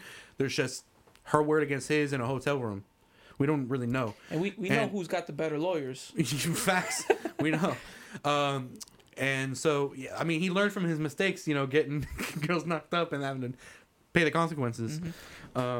Also, so when I was looking into this, there was an Instagram post that he made where people are speculating that this may be like a sly response to the whole thing, but he didn't directly say anything. His But post. he had a post where the caption was, "You can have your 15 minutes of fame. I'll take the other 23 hours and 45 minutes." Slick. That's Slick definitely as hell. Drake thing to say. Yeah. I know I'm a little late, but I did enjoy that port. Yeah. That was really nice. That was I good. really liked I that. like that. I like that. It's got a little bit of a kick to it. Yeah, and it was sweet. So it was, Mm-hmm. I'm not someone so much for the dry, but that's sweet and it was strong. It was nice. I enjoyed that. Let the wine. You want to go on to number 3? Sure, since we'll keep it on the sweet side, and plus I didn't bring out wine bottle openers. No. So this is a chocolate wine. Chocolate wine. I don't know if it's the same brand, but I've the first wine I ever had in my life when I was like I was a kid. Didn't know nothing about wine. Somebody handed me was like, "You'd probably like this chocolate," and I tried it and I was like, The first sip was delicious, and then after that it was like, I don't know. I don't know. Small Yeah. But I was like 12 or something, so It mixed in there real funny. Yeah. Yeah, it's chocolate. Yeah. I should have do it. To Interesting. I mean, I'm a big chocolate guy, so I got high expectations. You, though. That So shit. if you are a fan of Yoo-Hoo, you're gonna be a fan of this because it's kind of like Yoo-Hoo with a kick. Jesus. and it's called what? Coco Levine. I like it. Yeah. It does taste like a Yoo-Hoo. It tastes like chocolate milk for sure. Mm-hmm. I like that. It'll sneak up on you. Yeah. There's the sweet ones that you got to be careful with. Yeah. With any alcohol, really. Sweet And- stuff, and- tasty and- stuff. and women. Listen, I've Big had it time. before, so it's Okay. not bad. It's not bad. It's just not really big of a wine, but Okay. you know, Well, wine well, hits you, dog. Okay. I'm gonna tell you the facts. Wine hits you harder than liquor in some Yeah. cases. So next time we do this, we're gonna have to bring the Cirocs, the different Cirocs. We could do We that. can do all this, rock. Yeah, We can do all of them. I We can do all of I like- That's how we rock it. I like Ciroc. I like Ciroc. You can't What go did wrong you- with it. what did Can't you- go Rock wrong boy, with it. man. What did you bring when you came in? Because that was Peach. good. Ciroc That was peach, peach? man. That's all I drink, man. Ciroc peach. That mixed berry is what we always had. No. Really? Hell no. Hell no. No, nothing Thumbs berry. down from Black. We'll do nothing berry, man. Listen, peach Ciroc. I Okay. used to be a big fan of when Apple first came out. Okay. So shout out to my cousin DJ Lee and his wife. I was always drinking pretty much whatever they drink. So when Apple first came out, which was like about 5 years ago, we was a big fan of it. It was like, no, you got to get the Apple Ciroc, and I tasted it. It was fucking great. That's the thing about being a young person, starting to experiment a little bit. Yeah. More or less, you're going to be drinking what you're kind of your surrounding. So Yeah. if you're surrounded by people who drink, let's say, a particular type of beer or a particular type of like liquor, that's what you're going to grow up drinking or start with. Exactly. It- But It becomes your baseline. Yeah. Even then, not until too long ago, a few years ago, is when I first, taste, let's say, Hennessy. I was never, it was never around. Never a fan of Hennessy. Me neither. I kind of liked That it. shit's I kinda liked stereotypical it. as a Yeah. motherfucker. I feel like No doubt. Hennessy is super overrated, and I'm just gonna say it. I think Hennessy's disgusting. This I shit is don't like terrible, it. bro. I don't like it at all. It's Shit not is bad. fucking terrible. It's not bad. It'll put some hairs on your chest, but it's Let me tell you what's the Bro, I got smoothest. enough hair on my chest as it is. The I do not smoothest- need Hennessy. The smoothest cognac I've ever had, dog. Cognac wise, was I was a big fan of Remy. okay. I was a big fan of Remy. And the reason why I said Remy, because Remy has not too much of a harsh taste. It's not so much as harsh. I mean, cognac is not the greatest of liquors. Anyways, it's more of a, it's a of a liquor. You know what I'm saying? Meaning when I say it Strong. has a strong kick to it. Yeah. You know what I mean? It's almost like rum. Okay. Yeah. So, I was a fan of Remy, and then on top of that, I didn't want to fall into the odds of saying, okay, everybody's drinking Hennessy. Let me drink Hennessy. You know what I'm saying? I wanted to try something else, which was Remy, because even though a lot of people drink Remy, I just didn't want to be on that fucking bandwagon with that shit. You know what I mean? Like, I didn't want to be like, oh, I'm drinking Henny You too. wanted to be a little bit different. You just wanted to stand out pretty much. somewhat. Yeah, pretty much, yeah. Well, that was my thing for sure. It was because Bring the mic up to you a little bit more. it was never Thank you. something like I wanted to follow the wave. Yeah. It Yeah. came around to the opportunity where I was around people who were drinking Hennessy, and that's what they like. Exactly. So I was like, and when I'm around it, I'm gonna absolutely try it. You know what I'm saying? I'm open minded and I like to try new things because it's like you don't know what you like until you try it. Yeah, and that's Yeah. that's exactly how that rolls, man. I'm telling you. I'm more of a beer guy, but even then, I know more of the domestic. I just started now kind of tasting some of the breweries and all this other stuff. Oh, I'm not okay. gonna even say like I'm a big guy because I'm not. I'm you know, not, man. but I enjoy a brew here and there. I'm not really a big fan of Ciroc. I mean, not Ciroc. I'm talking crazy. You are a big fan of Ciroc. No, I'm not a really big fan of beer. Jose will tell you that, man. I don't drink no beer at all, bro. I'm a cider guy. And the reason Okay. why I'll sip on some beer if it's offered to me, but I'm the same way where it's like my go-to if I'm gonna drink, I'd rather have something other than beer. Like I like whiskey, I like vodka, but like vodka like mixed with some stuff. Like I like the fruity drinks. I like the girly stuff. I like Yeah. the stuff that tastes good when I'm drinking it. When it'll also get me feeling a buzz or feeling whatever. Yeah. But I don't want to taste I don't want to drink something that's like, really, I'm drinking this. Like this tastes like. That's an acquired taste because as a kid, your parents are like, yeah, taste it so you don't drink it ever again. Yeah. And you're like, oh, that's nasty. Or you take a quick swig or you taste a little backwash that Beer- they leave on the table. Yeah. For me, beer is, it's like when I drink alcohol, Uh-huh. 90% of the time, if I'm drinking alcohol, period, it's because I want to get the result of what alcohol gives you. What you want to feel a little bit of buzz, a little Yeah. bit of something. Yeah. Beer slow. Exactly. Beer Yeah. is too slow for me because if I drink beer and I'm trying to get drunk or buzzed or whatever, I'll drink too many of them. to get that feeling, and then I'll start getting those stomachs sloshing around, and I'll get sick. I'll throw up. I got you. And it gets me feeling gross and horrible. Like I don't like it. But then in vodka, whiskey, wine, even, I'll sip a few, maybe have a couple glasses or whatever, and I'll start feeling right. And I didn't have to consume a lot to get there. Yeah. And I enjoyed the experience on the way. The thing with the beers is, it's a slow come up. You Also, can enjoy beer- it while you're in the. take too long for me. You enjoy Yeah. it while you're dancing. It's Yeah. cool, refreshing. I enjoy it. Now you mentioned the ciders. Beer's Ciders. also cheaper, so it's like easier to get. Like if you need a lot for something, for a party or whatever, Yeah. it's a little bit easier to get your hands on. Of course, it's lot. it's easy to get. It's going to be at the gas station. It's going to be at the supermarket, and you can get beer past a certain hour. But you mentioned the ciders. I just recently tasted sours not too long ago, and I enjoy a good Yeah, sour. you put me on. What's to one. that? Sour beer. It's kind of like a cider. They say it's borderline cider because what it is they do it as typically it's fermented fruit. Okay. So it's a lot like a cider, where a cider is fermented, Okay. fruit. But it's just like anything. You find the ones you like, Yeah. and there's the ones that you really don't like. But, Okay, I see what you're saying. Yeah, but it's really getting out there, trying new things. I wasn't really a fan of like beers like that. Reason why, because it had too much of a. You say sour. The beers always had much of a bitter taste to me, and I come from, an age of people, they call it piss water. Well, yeah, no, because you see the people they're drinking. It's almost like water. It's Nah. like you're drinking that cheap stuff. It's water. You know? Yeah. And we've always kind of stuck to the usual, the Corona, the Modelo, Corona the is Heineken. usually my go-to if it's beer. Yeah, you can't go wrong. And Corona's it's- not good to me. It's terrible. You put Fuck a lime. 'em. You put a lime in it. It's ice cold. It's gotta be Hell cold. nah. I don't know how people do it hot. Like Hell you nah. drink it hot, and I'm looking at Hell you sideways. That's the thing about beer that kind of Hell puts me nah. off is that most of the time it has to be cold to taste good, which I feel like something doesn't have to be cold. Something- I don't want to drink something that has to be cold for it to Yes, taste good. yes. Something that's good, it tastes good whether it's room temperature or not. Yeah. You know what I'm saying? Or Oh, cold. yeah. I drink Ciroc. This bitch ain't got no ice in it. This motherfucker's room temperature. Don't want to dilute it now.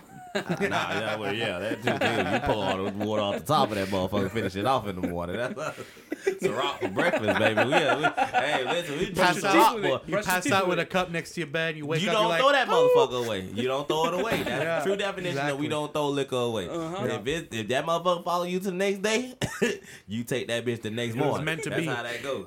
Yes, sir. Yeah, that's how that goes, man. We waste no liquor.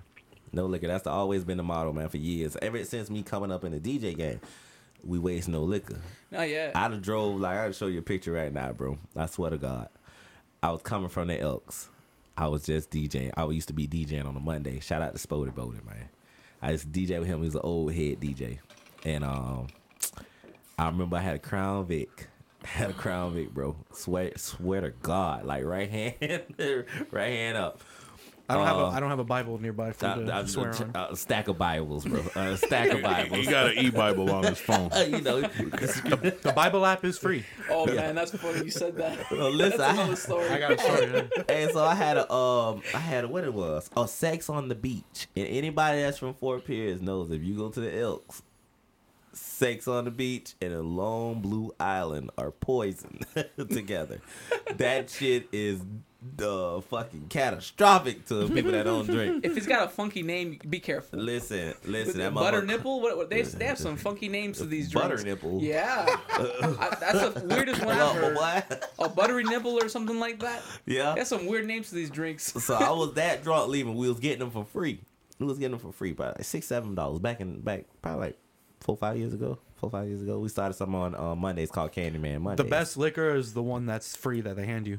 Yeah, well, as a DJ, I was getting the liquor for free. Oh, You yeah. know what I'm saying? So, anyways, I was that drunk. I had like 3 of them, and it was Candyman Mondays. And goddamn, I ended up What's that leaving. mean? Well, it started from a lady at the club named was it Margaret, Miss Maggie or something like that, Miss Maggie. And I think her father passed away. And I think she was trying to do something where she was trying to do something in remembrance of him, but it ended up turning into a Recurring event. recurring event. Okay. That's cool. So that was the first official day party. A lot of people don't take heed to know that. You know what I'm saying? A lot of people don't even think about that. But when day parties are a thing now. Like right now, this will after I leave here, I gotta go to a day party. But day parties started 4 or 5 years ago at the Elks on a Monday, not a Sunday, a Monday. I'm gonna give you some insight. So that shit started 4 o'clock in the afternoon. It was day.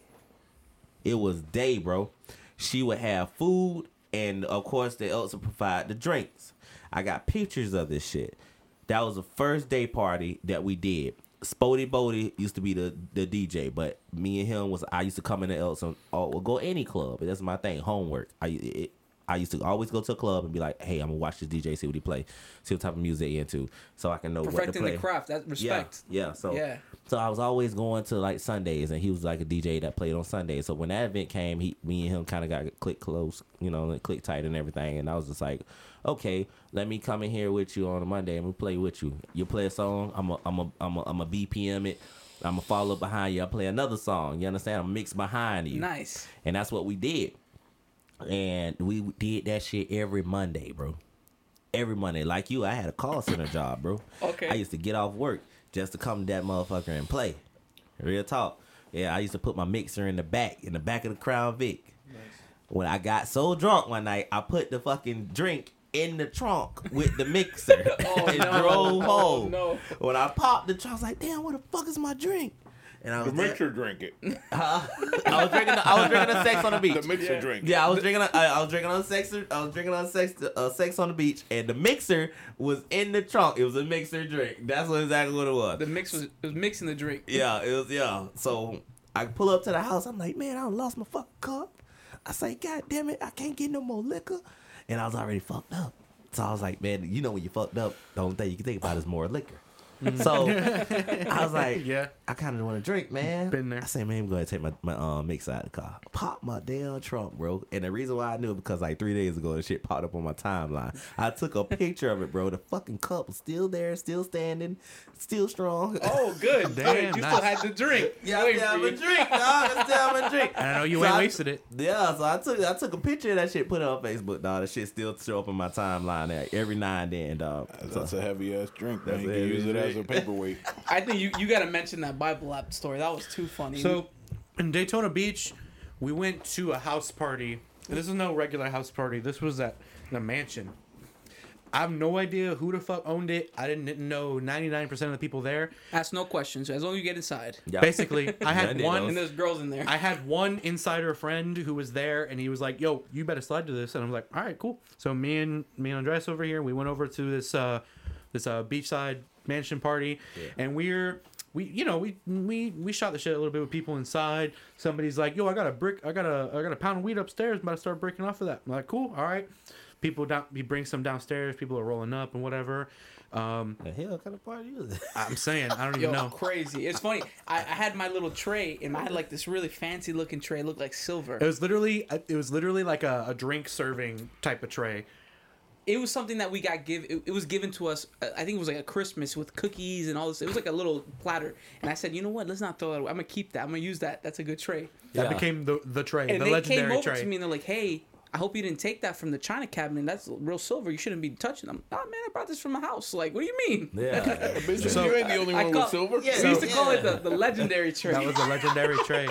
So we're shooting the shit with people, and we walk outside, and we're talking in a circle with just some people. We don't know anybody here, basically. It's just us two with meeting, talking to random people. And this girl starts talking up she basically got the talking stick at the moment, and she's talking about all her shit in her life, like, oh yeah, I did this. I went to this orgy. I sold Molly at this place, and I talking about all this stuff that she did, and it just crazy white girl, crazy ass white girl.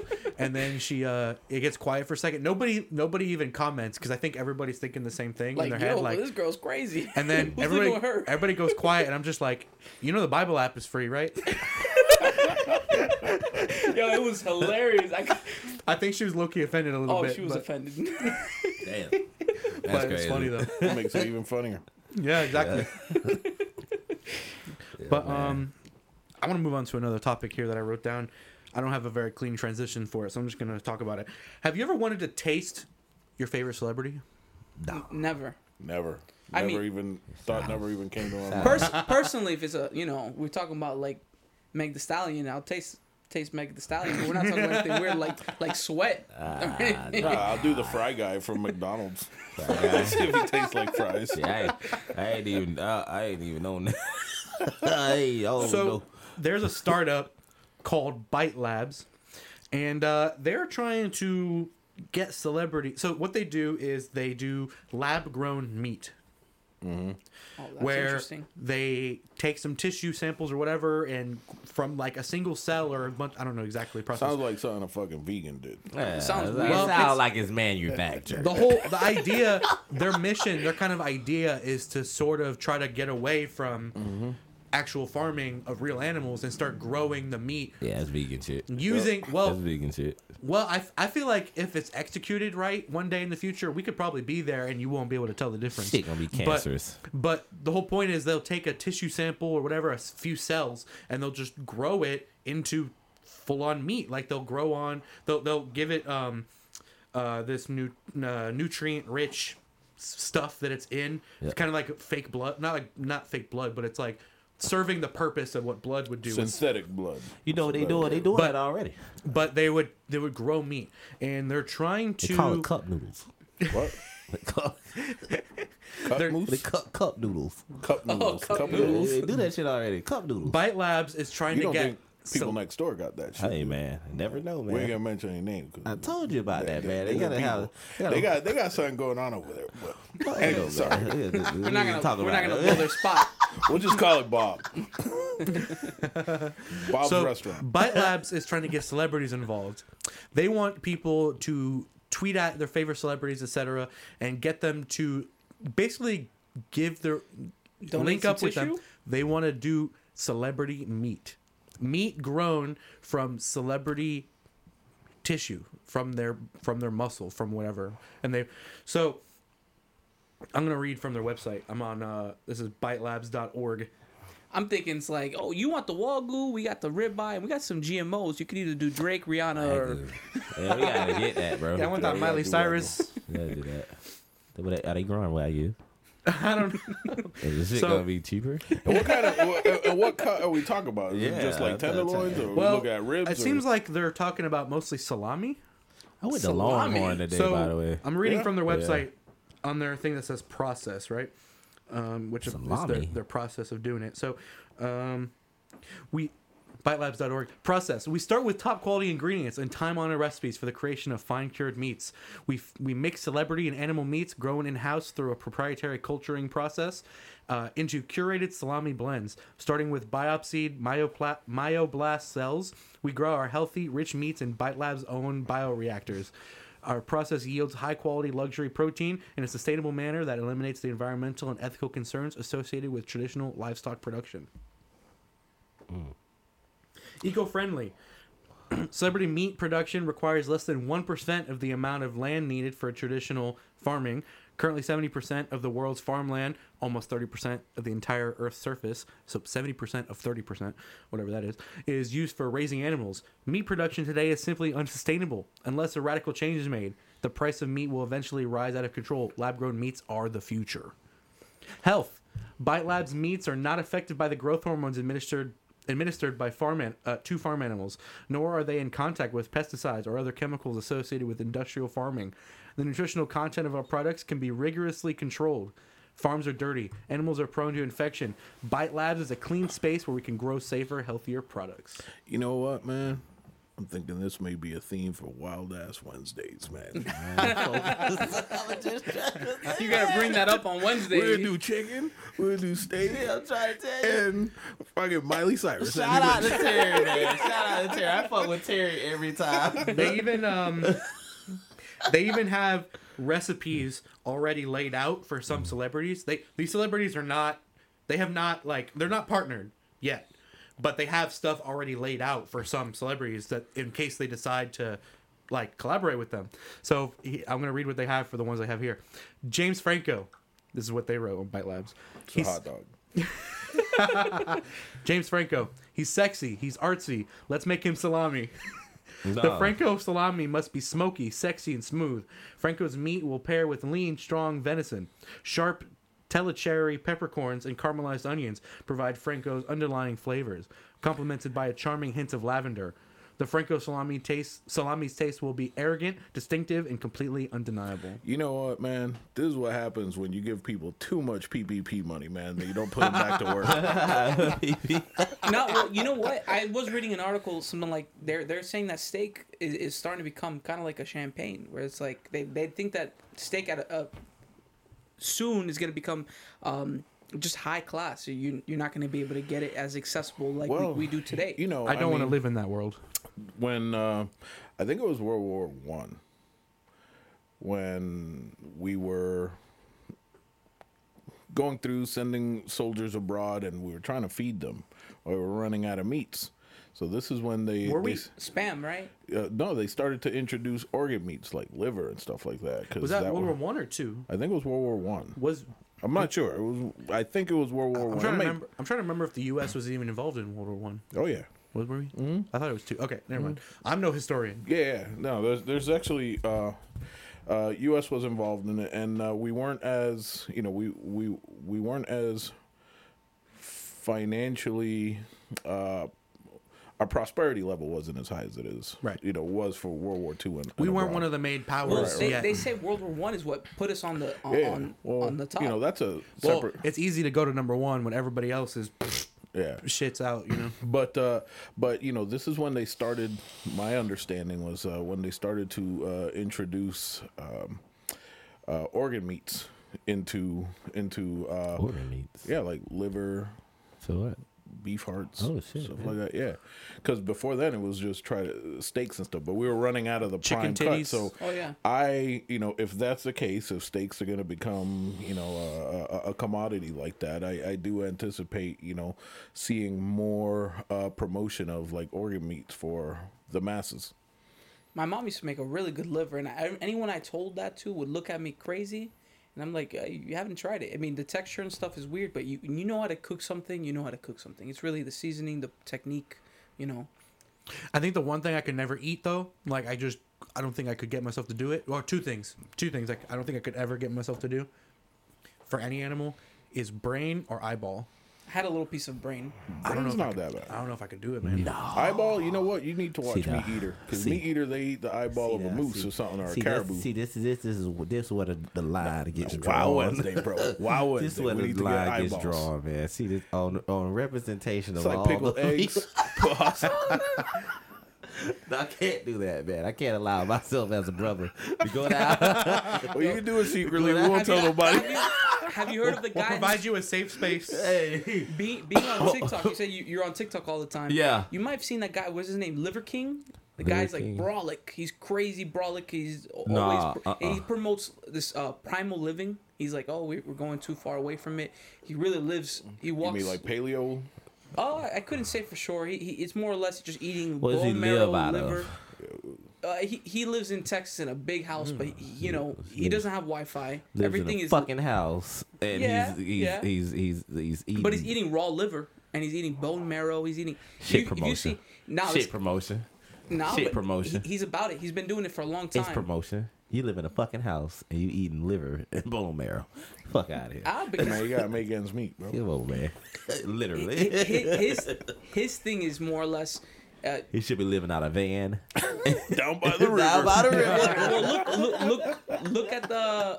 How far we've come. It's so convenient to just go to the supermarket and buy some meat. Yeah. You don't know what comes behind, doing all that. Back then, you got to go and hunt it. You know why? You come back and you come back hungry sometimes because you didn't get a kill. Shit, man. You didn't get anything from the the hunt. If they let us, we'd shoot the peacocks. Yeah, here. man. We'll kill all types of shit, man. Listen, you know why people Those did sand cranes that? look good. Health regulations. You know what? In Texas, they eat sand cranes. They say it tastes like prime ribs. Yeah, cranes. Yeah. The sandhill cranes. Shoot the shit out of a crane in fucking Texas, man. Don't tempt me now. Fuck their ass up in crane. We got plenty of those around here. here. Yeah, man. Well, technically we don't, because that's why they're endangered They're here, aren't protected, they? yeah. They're not Protected. endangered. Motherfuckers, They're more of them than us. It's depending on where you at. You in back end of Point St. Lucie somewhere. Don't let yeah, that- like run into There's one. like 3 sandhill cranes for every Every person. person. Don't let them- like chickens. They told us the whole fucking chicken drought. You take your ass on 15th and D. You see how many fucking chickens out there. And they ain't afraid of you because They they ain't what? You ain't afraid gonna of touch you. us. You ain't gonna touch us. Exactly. My aunt got attacked by a sandhill crane one time. She was driving and the cranes were in the road and she stopped. You know, She waiting got for out, them. didn't she? No. The crane came up to the window and started like trying to peck at her and like stuff. And I don't know. Her dumbass probably. She didn't Trying- roll the window up. Probably Well, trying I to don't know. carjack her. I think. I don't know. I wasn't there for the story. It was told me secondhand from, okay. and this is a long time ago. What I'm imagining probably happened was she probably did roll the window down, maybe try to give it food or something, and it Yeah, just That makes sense. That makes 'cause sense. That makes they're sense. not that smart. Because if you tell me that the fucking crane attacked you and your window was down, this ain't no Lion Country this ain't no Safari. goddamn. Yeah. Was a car not That's working? not an attack. All you gotta do is That's a promotion. put your foot down on the gas and you're out of there. Nah, I'll tell you what. The one celebrity meet I might want to try. what's that? Jennifer Lawrence, a different type of Hunger Game. The J-Law salami will be complemented by a mixture of rabbit and pork, a charming and confident flavor profile. The J-Law salami is coarse ground in a rustic style, smooth with notes of honey, spiced with orange zest and ginger. Always surprising, the salami will never fail to entertain. You know, see, here's my thing, right? Someone actually sat the fuck down to say, "Man, I gotta put a dish together that includes Jennifer J-Lo Lawrence." meat." really make you say salami? Not J-Lo, Jennifer Jennifer Lawrence. Lawrence. Hunger Games. Oh, that's not. Hunger No, Games. Oh, J-Lo Jennifer makes Aniston. me say pork shoulder with adobo. And Nah. I think I was considered Jennifer Lawrence. Though? Who the fuck is that? She's hot. Hunger Games. Hunger Hunger Games. Is that Games. the motherfucker with the blindfold tied across the goddamn face? No, you're thinking. No, you're that's thinking. that's Bird Song. You're thinking of Yeah. Bird Box. Bird Bird Box, Box. whatever. I haven't That's seen that. So. that's Sandra Bullock. Sandra Bullock. That's what I was thinking. Well, listen, man, for all the brothers out there, Nah, Je- I don't know shit about none of you people. man. Jennifer Lawrence is hot. She's.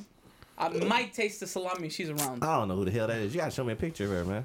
She's all over the internet, bro. I don't know who that is. That top one. Hell no, I'll take Ellen. Ellen Ellen? DeGeneres. Hell Yeah, they got I'll Ellen get the Ellen Yeah. as the business Ellen DeGeneres. Kodak vibe. Please baby. welcome the Ellen salami. As a salami, we see Ellen salami composition blended with ostrich, black pepper, and garlic with a playful kick of mustard. Give the Ellen salami a highly approachable and well-rounded flavor. A hint of brandy and shallots will finish off the Ellen salami with an exquisite fashion. Man, all that shit. See, you that's- talking about salami here, man. You I can't think get me that- excited. You can't get me fuck I'ma excited do with about salami, man. Bring out Put the it on a carch- cracker with cheese. Fuck I'ma do Yeah. with salami. I don't know. Bring I out the fuck with salami. You charcuterie can't board. cook shit with Nah, do salami that. on it, man. They also got Kanye West as the last one I'll read. Kanye West, always push the boundaries and tastes. The Kanye salami will pull no punches. Heavy and boldly flavored, pure Kanye West meat will blend with rich, coarse ground pork. Hungarian paprika and Worcestershire give Kanye an underlying smokiness, spiced up with hints of jalapeno. The Kanye salami is best paired with strong straight bourbon. You know, it's funny, man. Ending last week, because now Sunday's the beginning of the week, I thought I heard the most stupidest shit I've ever heard. What that? No, in general. I was mistaken. This Celebrity meat. meat. Celebrity Stupid meats. as I shit. never heard of that. And That's the fact, again, crazy. I'm fascinated by the idea. Someone sat down to put this shit together and said, yeah, it's a good idea. We should push it. And link them to salami. That is fucking crazy. Oh, but shout out, man. Shout out to Kanye, man. To who? Shout out to Kanye, man. Fucking Kim. Kim wouldn't let him see his baby at the goddamn birthday party. What? Travis Scott sent that boy the location so he could pull up on his baby so he could see her at the birthday party. What the hell is that? Probably DJ All-Star, man. Great song, by the way. That's a young boy. I like that So- song playing tonight. So Kanye sorry. just pulled up? Yeah, Travis Scott, man, gave him the location. Yeah. And he pulled up at his baby's birthday party, man. I just got done reading that, man. That's why I was kind of like out of tune, cause I was reading that he pulled up, and I thought that's the definition of having too much fucking money. Didn't he bought the house across the street from his old house with her, didn't he? That's what I heard. He probably did. He Ain't did, no he telling. did. That's the definition of having too much money, being in a relationship with Well, motherfuckers. I got Y'all re- got too much money. I got respect that he's at least like making moves to be with his kids and stuff. But Well, it sucks if she's not letting him. Well, I mean, it don't necessarily. Let me take that back. It don't necessarily take money to do that because you can just have a stupid motherfucker you just have kids with, true. and that shit can be the worst, man. Yeah. That shit can be the worst. I'm telling you, man. Ain't nothing worse than a stupid bitch with your kids. So shit. As a man out here, and dog, I deal with that shit on a daily basis, man. But, I got a couple more topics, but I know that you had a hard out. You had to go at 9, right? yeah, man. I got a dip right now, we man. had 9 o'clock. Yeah, so I got a dip. So It's been fun.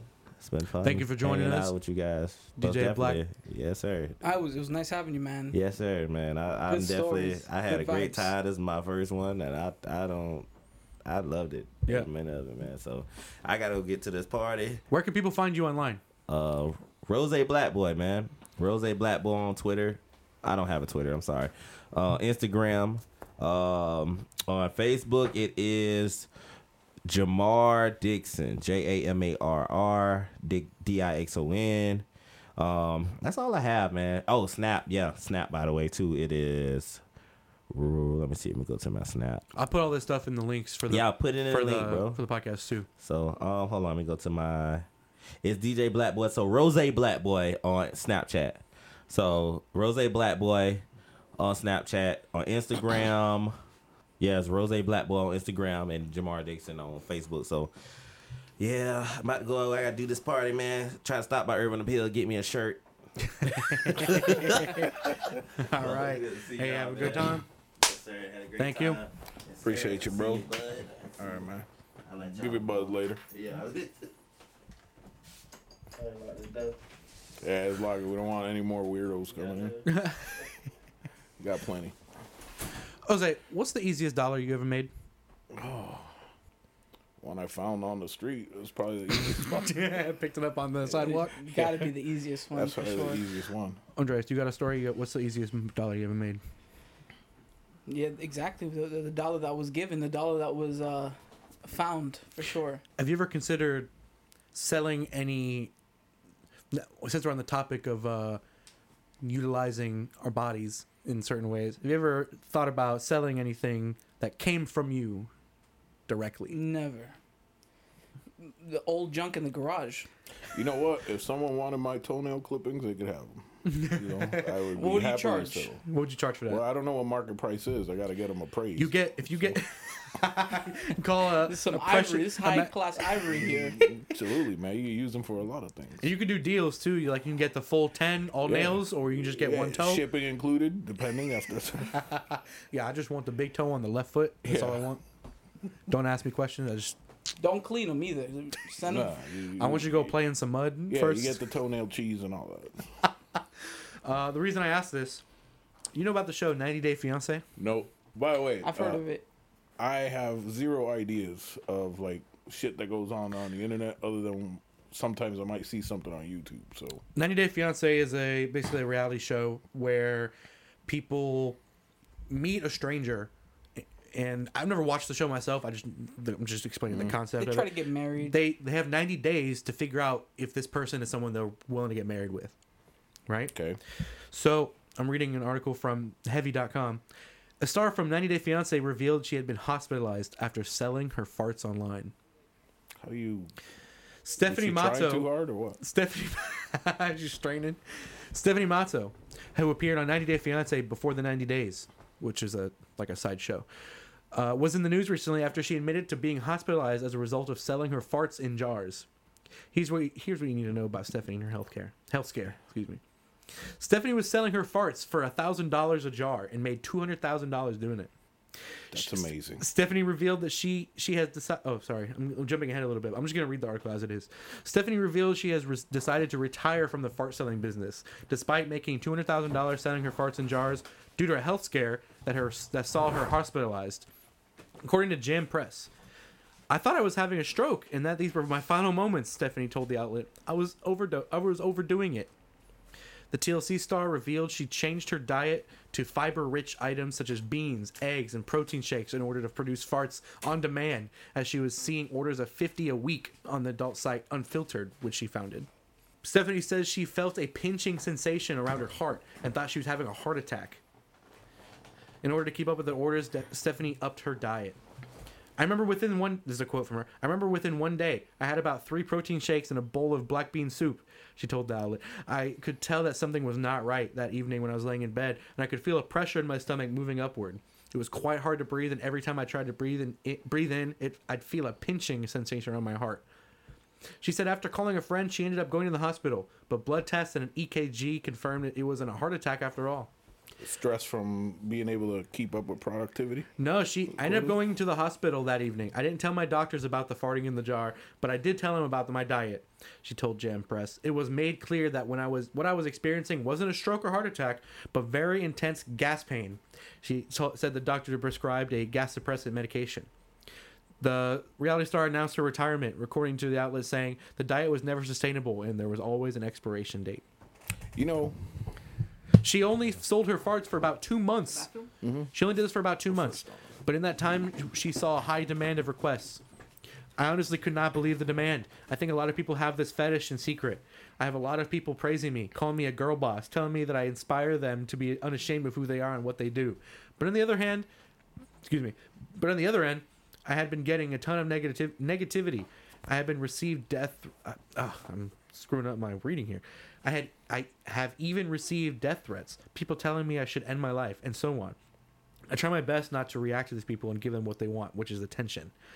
So long story short, I don't need to read the rest of this. She was selling farts in jars to clients, to whoever was willing to pay $1,000 a jar for these, which was apparently a lot of people because she made $200,000, and she was upping her gas production by eating certain foods, and that was just not healthy over the long term. Yeah. She got super sick from it, and she retired from that, making a clean $200,000 though. See, to me, like, business guy thinks, why can't you subcontract and get people working for you that can fart in jars for you, and you still put your label on it? That's what I was gonna say. Is how do people even know it's her farts? Exactly. I feel like she was really she wasn't thinking, putting herself on the line when she really didn't need to. She wasn't thinking about improving, operational efficiency. Also, what's your business day like? What's your day like when you're like, you wake up and it's like time to start work? You know what? And you start tooting. Yeah, and then you think about it. You could also flavor them, right? If you just eat a specific fruit, at some point in time, you're gonna be able to have that fart or whatever. This one has a nice pineapple flavor. Yeah, a little bit of a scent of apricot. I think I get a hint of lavender in this one, with the rotten egg smell. I like mangoes. I like to keep it tropical. So that's what she was doing, and after she retired, she started minting her own NFTs, fart jar NFTs, to sell on the blockchain. You know what? That sounds crazy, but I think there's a market there for that. Apparently there is. Yeah. Because she was selling some of those too. I don't know what she made off of that. We should talk to her, see if we could get an interview. Yeah, get an interview, and also, get her business started back up. See if we can buy one. Yeah. No, let's, subcontract, and she puts her name on it, put the label on it. Now here's a business. I mean, think about Celebrity farts. Well, exactly. Get a fart in a jar from different celebrities. So think about this. Does Shaq really make all them grills? Oh, he don't be manufacturing them. No, probably not. So, do those farts need to be from her? Well, I think part of the allure of doing that is because it's a fetish thing, and mainly people want a particular person. But when you call... But also, how do they know? Exactly. There's so no when way you to call, verify that. when you call, a sex line or whatever, you get someone on the phone. How do you know that person is who they say they are, or doing the things they say they're doing? So the fetish is in the mind of the person with the fetish, right? Yeah, it's all in the brain, really, for them. You just gotta supply something that gets them there, I guess, puts them in the right space. But fart jars, man. Yeah, I'd like to see what a fart jar looks like. I got a picture here, I think. She also, or not she, but a different person. This is like 2 years ago. Do you know who? There's a model and porn actress named Belle Delphine, and she got famous because, well, she was famous for a while before this, but she got a lot of mainstream attention because she started selling her bath water in little jars. I believe that. She would take a bath and then just take the water from the bath and put it in a little jar about maybe like 3 inches tall or something, and put a sticker, her label on it, and she was selling those for $50 a pop. How much you make? I don't know, but she's a millionaire because she made a lot of money from like OnlyFans and like all kinds of stuff like that. Interesting. I don't know how many of those she did though, but I think there was a limited supply. It wasn't like continuous. Yeah. I'm sure here. she puts like a. This is from 2012. You know, this was a great year. Fine aged fart or bath water. And you mix it with your water sommelier guy, so he could. We gotta have the sommelier taste the bath water. Yeah, exactly. Yeah, he can really decipher like what kind of skincare routine she's doing and whatever. If it's really her, I know this don't taste like her. This tastes more like name a model. I don't know. Yeah. This tastes more like Angelina Jolie. Yeah, you know. And she's got some real raunchy bathwater. It's not a great picture, but you can see this is what she's holding. I have no idea what this red thing is. In each of these jars, every time I've seen a picture of her holding one of them, there's like a little red thing in the jar, and it kind of looks like gelatin. And I'm not sure if this is like a thing that's supposed to hold the scent or something. I can't figure it out. Like gelatin. And that's what it looks like. It's a little like red glob. It doesn't look natural though. That it looks more like not like it's from her, obviously, but it's like something she put in there. Maybe I wonder it's if like, it's a piece of a loofah or something. what I thought was kind of like, you know, those Wow. those like scent plugins that have like this gel. I was thinking maybe it's like that. So you really get that full strength fart blast in the jar. And it stays fresh for a while. Yeah. I don't know. You know, I wonder. Now I'm curious. I mean, because if as crazy as that shit sounds, you got people buying it. You know, I'd be curious to know like how many individuals out there would be interested in buying like celebrity armpit hair or something like that. Oh, yeah, there's a market for everything. Damn, man. Unfortunately. Damn. I need to stop punching the clock. And all the what you should start doing is on those open mic Sundays, start getting the real talented people, pull them aside and be like, hey, we have a real lucrative business opportunity for Yeah, you. if you go big, I just want the rights to all your farts and. I want the copyright You have on them your. sign some paperwork. Yep. I want to record all of your burps, Yep. sell them as audio files. I want to. That's another thing. I mean, if you capture the scent of a fart, you can also capture the scent of a burp. Why not? Yeah. And you get the combinations like for $200, we'll give you the combined set. You know, you got a burp and a fart together. It's crazy. Oh man. I The told commemorative edition. my girlfriend. And for an extra premium, we'll throw in some period blood too. My girlfriend joked around about feet pictures because she's got nice feet, and it's lost on me because unfortunately feet are gross, and I don't really care for Feet it. are meant for walking. Yeah, but she's got nice feet, and she's joked around, and even her mom's is like, yeah, we got to start selling those feet pictures because you keep them up, keep them nice and clean. My thing with toes, man, I don't have no kind of foot fetish or nothing. I'm not into it. But if I'm really into a girl, I like all of them. So I'll pop a toe in my mouth if I got to. If it's the right kind of moment. If I really like that girl, like I'm in love, I like the whole body. I like the armpit. I like the toe. Well, yeah, no, I joke around with her. But in general, getting a little more. its feet does not turn me on in general. But it gets on to saying like they've done a study, or they did this one. It was a college or whatever, or I forget. I want to say it's a study, and it was a study that they did where they essentially had their significant other wear a shirt for 3 days, no shower, nothing, yeah. and then they had to essentially distinguish which shirt was to They should their be able to significant tell. yeah, other. I remember that where the women were able to tell if it was their significant other or not based on Yeah. the smell of the shirt. Yeah.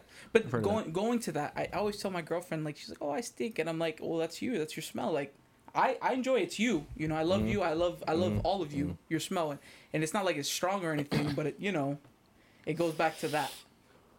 a lot of women really into that, like when a dude is like real sweaty after work and a little grimy and stuff. Women get real turned on by that when it's their man. Yeah, they can. Yeah, it depends on the girl, but yeah, exactly. Going back to that. So we could sell sweaty T-shirts. And Yeah, put that's a models different of type of firefighters. That's a different type of police wet T-shirt officers. contest. Yeah. Yeah, just get some dudes with jackhammers and start hammering at nothing, Yeah. and they'll just get work up a sweat. $30. Anybody want this? $30, and you have an auction or something. 50. Sold. Weird. Yeah. Oh man, I was breaking a sweat. I don't know if it might have been too much to the head, but Too much head. the tobacco or the nicotine to the head. I don't know if Stomach it was I don't know if I've ever had too much head. Is there such a thing? It just depends on who the header is. The header. So I know the three of us have watched Dune.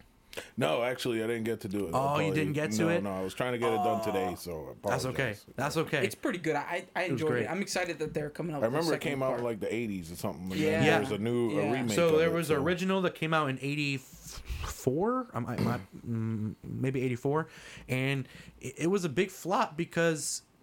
So I never watched it myself, but the consensus on it is that it took too many creative liberties that distracted from the actual story going on, and it was Dune is a very like deep type of story where it's very hard to tell the main story in just a single movie or whatever, a single like thing. So they crammed in way too much. They tried to expand on too much within a 2.5, however long time frame, and then too many creative liberties where they just changed things and made things look really eccentric and crazy because it was David Lynch that directed it, and he's a really wacky director as it is. So imagine him taking the Dune universe. He also didn't, from what I've heard, didn't really understand it very well, like the story, because he didn't read it or know anything about it beforehand. So it ended up being a bit of a flop because people just didn't click with people. Editing was very strange. I've watched a lot of stuff about it, but never had the opportunity to watch it myself. But the new 2021 Dune, directed by Denis Villeneuve, it was very good. I don't want to get into spoiler because you haven't watched it, but I highly encourage you to watch it. It's on Amazon Prime, so you can see it on there. What I heard or read, The visuals were great. was that Very Dune was epic. what they projected Star Wars to be, and a lot of Star No. Wars kind of Dune, the original Dune. Sorry, I'm cutting you it off. came out before, no? The original Dune Or the book, at least. The book Yeah. originally was written in the 60s. Yeah. And that's what heavily influenced Star Wars. Yeah. Because that came out in 77. So that heavily influenced a lot of the vibes and setting Yeah, and things even about then it. they have some There's stuff that they reference like spice, without Well, yeah. going into anything deep. Because even then, I was watching the A lot Boba of things- Fett, yeah. and they touched on that a little bit, and I was like, oh, that's pretty cool. And this is coming from someone who's not so heavily involved or watch any of that, read any of the books. I've watched all the Star Wars thanks to Devin. He made sure I went back and watched all of it, which I appreciate you for that. And you did it in the right order. You're like, we're gonna watch it in this order, instead of the order that it came out in. Start with number one. Yeah. Yeah. Some people, well, I think some people, it depends on the viewer. Some people, they need the story to be told to them in the chronological order. So, like, some people need to watch episode 1, 2, 3, 4, 5, 6, and see it in that order. Whereas some other people, they'll get, and also people will sometimes get, like, younger audience maybe, or it depends on the person. People don't have the right type of attention span. So, like, a little bit older and slower paced type of movie like episode 4, A New Hope, some people in the modern day will get a little turned off by that and get bored and not be super into it. But then when they start out with 1, 2, 3, work their way through it, then they go back to those older ones, they'll start to see the story coming together, making sense, and they'll have a better appreciation for the thing as a whole. So I do curate the watch order depending on who is actually watching, because I've actually done that marathon with a few different people. So you've seen all of them. Yes. I think I stopped at 8. That's Rise of Skywalker. Yeah. Or something like that. And it's just because it became too socially righteous for me, right? So I never saw 9 or whatever. So I guess I'm asking, is it worth watching 9? Well, I would say since you've already watched all of them, you might as well. Can I go back? Just to finish to cap off like watching, the story, the conclusion to that saga. But my personal opinion is, in terms of quality, just as a standalone movie, it's not great. Like visually fantastic. Like it looks awesome. like from like a technical filmmaking aspect, a lot of it looks great. But story-wise, when you're like heavily embedded as a Star Wars nerd type of person like I am, it was not very pleasing for me. 9 is the most recent one. Yes. I don't want to go into spoilers, but just to make sure, this is probably not going to spoil anything. That's the some people maybe come back and some people. Yes. Okay. Yeah. I think. Look, and again, very unbiased because I'm not such a huge fan. Let's say a fanboy. I think it was pretty good. I think that it was a good way to. I thought the whole sequel trilogy. I feel like we've talked about this on the podcast before, but I don't care. I'll tell it again. I feel like the whole sequel trilogy as a complete package was just a flop because, like, not financially it wasn't, obviously, but story wise, like quality wise, I feel like it was a major letdown because it just, number one, they did not do what they did with Marvel, where they have a lot of shit planned out ahead of time of where certain story beats are going to hit and certain events are going to happen and characters are going to do this and this and this. They didn't do that with the sequel trilogy, which they should have. Of course. Being as highly regarded of a franchise as Star Wars is and how expansive the universe is, they really had a big opportunity to plan things out and make a really great story. Unfortunately, they did not. They had I'm blanking on the guy's name, but they J.J. Abrams directed the first one, and I think he was maybe one of the writers too. I don't know. But he did the first one. Then they handed it off to Rian Johnson for the second one, and then the third one was supposed to be another third person, but then they changed it at the last minute and went back to J.J. Abrams. Now, basically what happened is, instead of planning them all out over, planning the story for all three, they just did one at a time. They planned the first one, filmed it, made it, came out. Then they started the second one to build off of that. And because it changed hands so many times, it just got too it feels like behind the scenes, if I'm speculating, I feel like they didn't know what they were doing. Like, it just got too confusing. They set up a story. They set up where the story should go in the first one, and then they completely disregard that in the second one. And in the third one, they're almost like cleaning up the mess of what happened in the first two. Yeah. And it was very disappointing to me. And, plus, you get tired of, the plans to blow up a Death Star or something like it, quote unquote.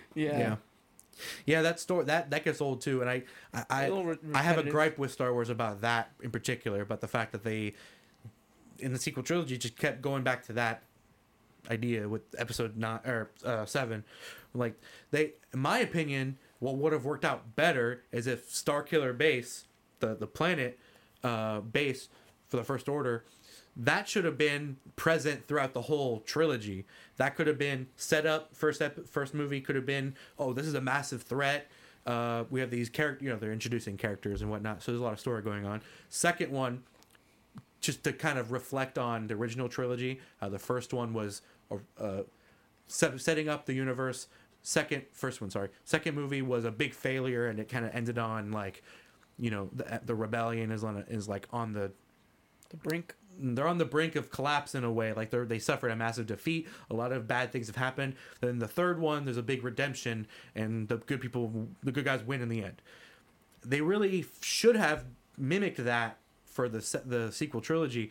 Starkiller Base, episode 7, episode 8, have the base destroy a whole system like they did in the first movie, and then whatever else, and then the third one is they finally destroy it. That way you can kind of expand that into more. They can explore a lot more. That's kind of what I wish they did, but I'm only one guy. I'm only one opinion. But overall, I'm just not happy with the sequel trilogy. I did like all the shows that have come out. Oh man, The Mandalorian. I really like The Mandalorian. Love it. I have not watched Book of Boba Fett yet. There's only on episode 3 now, I think. Haven't watched the most recent one. I did really like the other 2 movies that were not part of the main. Rogue One and Solo. I like those 2. I think they were pretty good I films. saw Rogue One. I mean, it felt very much like same thing, trying to blow something up. You know, Well, with the exception of this time they failed. You know, but Well, I like that because it was a prequel. In definition, it was a prequel to Episode 4.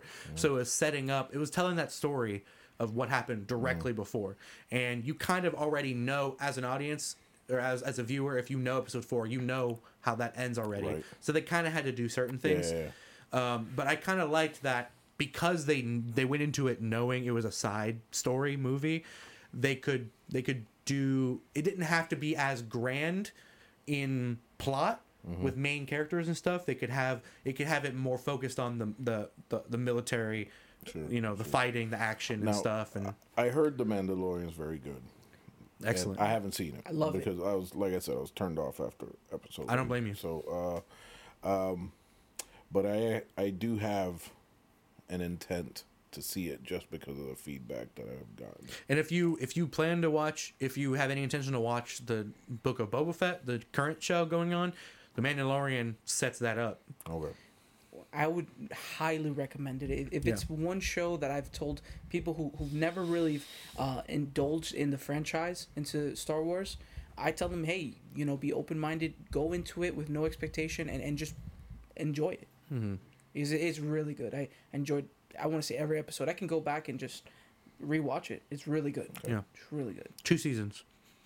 Going back to Dune, though, a little bit, I really love Dune, and I actually had a date with a girl over in Tampa, and I had not seen Dune yet, but this was around when it came out already, because it came out in October, so I'm a little late to the party seeing it, but it came out in October. I went on a date with a girl in like November or December. I think it was November, and she told me that she hated it. She was bored. She hated it. Maybe I'm making this up, but I feel like she said she walked out during it, and I'm like, now that I've seen it, I'm like, I'm glad this girl ghosted me. I'm glad, because she ended up just blocking me and ghosting me and stuff. And you know, I'm happy about that, because if she hated that movie, I don't feel like we would not have clicked at all. So, and she also hated Star Wars too. She said she hated Star Wars, period, like all of it. And I was like, you're something else. I can't. Dune, I think, was very well done.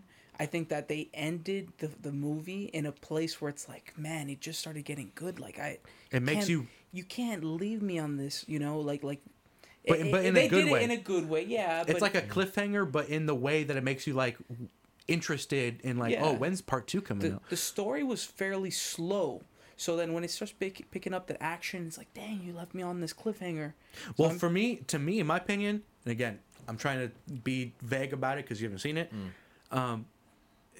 It is one of those sci-fi fantasy stories where there's a lot going on, or within the world there's a lot going on, but the film focuses on one story. Like, it focuses on one particular thing, and you get this sense of it's not just about the technology and the sci-fi elements. There's like personal, like human problems happening and actual conflicts going on. And I like that the action that happened actually felt impactful. Like, it felt meaningful. Whereas like in a lot of action movies, there's shit blowing up all the time, people getting shot, dying all the time. It doesn't feel like it matters as much. But what happened in Dune felt like there was weight to it.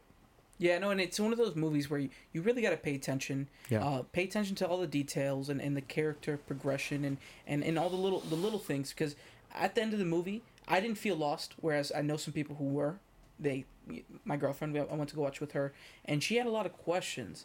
And I feel like since I was so receptive to the movie, I feel like I could answer all her questions pretty well, because we ended up having a conversation with her dad, and her dad watched the original and watched the new one. He's a real big movie guy. He's got a huge collection. So his input's is always great, and him having that, you know, back his history watching the original, he kind of filled in some of those gaps, but I felt pretty good keeping up with the story. Yeah. Yeah. Well, I feel like we kind of have to end that conversation there, just because to get any deeper, we would have to talk some story stuff, and I don't want to spoil that or do that for you. So, well, it's been a great show. Do you have any final thoughts or anything you'd like to get into before we wrap up? I'd We have the final wine to do. Oh yeah. So this one, Get a little bit closer to the mic for me. this one's a recent addition. It's Wincarnis. Wincarnis. It is a British wine, very popular in British colonies. Like Jamaicans love this, people Trinidad and all that stuff. And it's somewhat sweet, and it's made. It's not grapey at all. It's made with different roots and whatnot, and it's actually got a nice little taste to it. Too bad Black couldn't stay for the final wine. He probably didn't want He probably wouldn't want it. I feel like I've had that smell before. That smells familiar. It does to me too, actually. You know the smell. This might sound stupid. I haven't tasted it yet. The smell almost smells like whiskey to me. Yeah, A little bit. does have that. Just the scent alone. Oh, flavor though, it's good. It's almost got like I don't want to say medicinal taste, Yeah. but in a good way. Like this will be healthy. I feel like I've had this before. Yeah. Yeah, so we have large Caribbean following here. Yeah. This was a recommendation from one of our Jamaican customers. They're like, man, if you get this, we will drink this shit all the time. Yeah. No. And they stay true, man. They order bottles at a time. Nice. Oh, but that's important. You got to listen to your customers and be there for them and appreciate that they're bringing something new to you that Absolutely. you may not know. Absolutely. And they appreciate that as well. Oh, yeah. One thing I'll say about our customers that come here is they love being here because they feel like it's an extension of their home. I mean... I get that. When walking in here. Yeah, you go to other businesses, and some of them try to do this, but it's difficult to manage when you're trying to grow and make ends meet. But you get somewhat of a transactional feel. You're just a customer, pay, get the fuck out. Yeah. That type of, and not saying that they're that rude about it, but here, And it's not even malicious. It's yeah, just and it's they're not that it's malicious. they're trying to it's stay they're trying afloat. to make ends meet. Yeah. Right. Here, we become actually family. I mean, people that come here, they're regulars. They interact with each other. When they see one of our other customers that all of a sudden stop showing up, they start asking, "Yo, haven't seen so and so in a while." That's the great vibe that I get when I come here too. I've been here a couple times. Is everybody seems like, not that everybody knows each other necessarily, but everybody feels at ease and comfortable to just talk with strangers and stuff. Yeah. It's like you pick up from the last conversation, like there's no time in between. Yeah. And that's a really good feeling that you get. And again, I felt it right when I walked through in the doors. And even like the majority of our customers, both male and female, will say, "Hey, I don't hang out at a lot of places. This is one place I come because I feel safe and I feel comfortable." We get that even from, like I said, from females as well. They rather come here. We have people, when they go on dates, they start here. Okay. And they're like, "Hey, I'm meeting someone. This is the situation. Yeah. Just give you a heads up." Mm-hmm. And then from It here, puts them at ease. A yeah. little bit. And then from here, we'll decide if we want to go do something else or I whatever. like that. We, they do that. We take a lot of pride in that. Mm-hmm. And the thing is, like, with this lounge, this is me and my partner. We have other jobs. I mean, we've just been talking about cigars and wine. Yeah. But we have other businesses. We have other jobs that we do to make ends meet.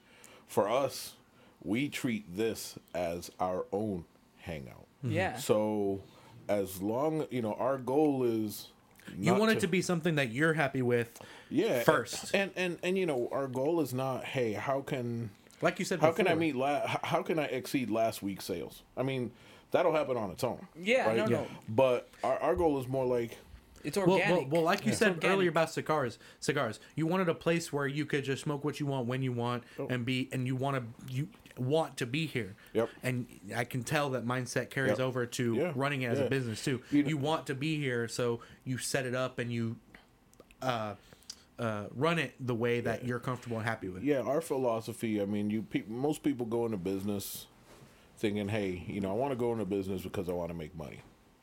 This place exists because we don't want to lose money. So as long as it pays for itself, we're good with that. Oh, absolutely. We are good with that. So we don't have to come out of pocket or whatever. Then we're fine as long as everybody's because it's a hangout spot. Yeah. And you could feel that in the ambiance when people show up and just hang out. And the other day, dominoes is a big thing for us here. We play dominoes a lot, right? And we got a second table here, and sometimes there's days where it's so busy, both tables are running and there's a wait.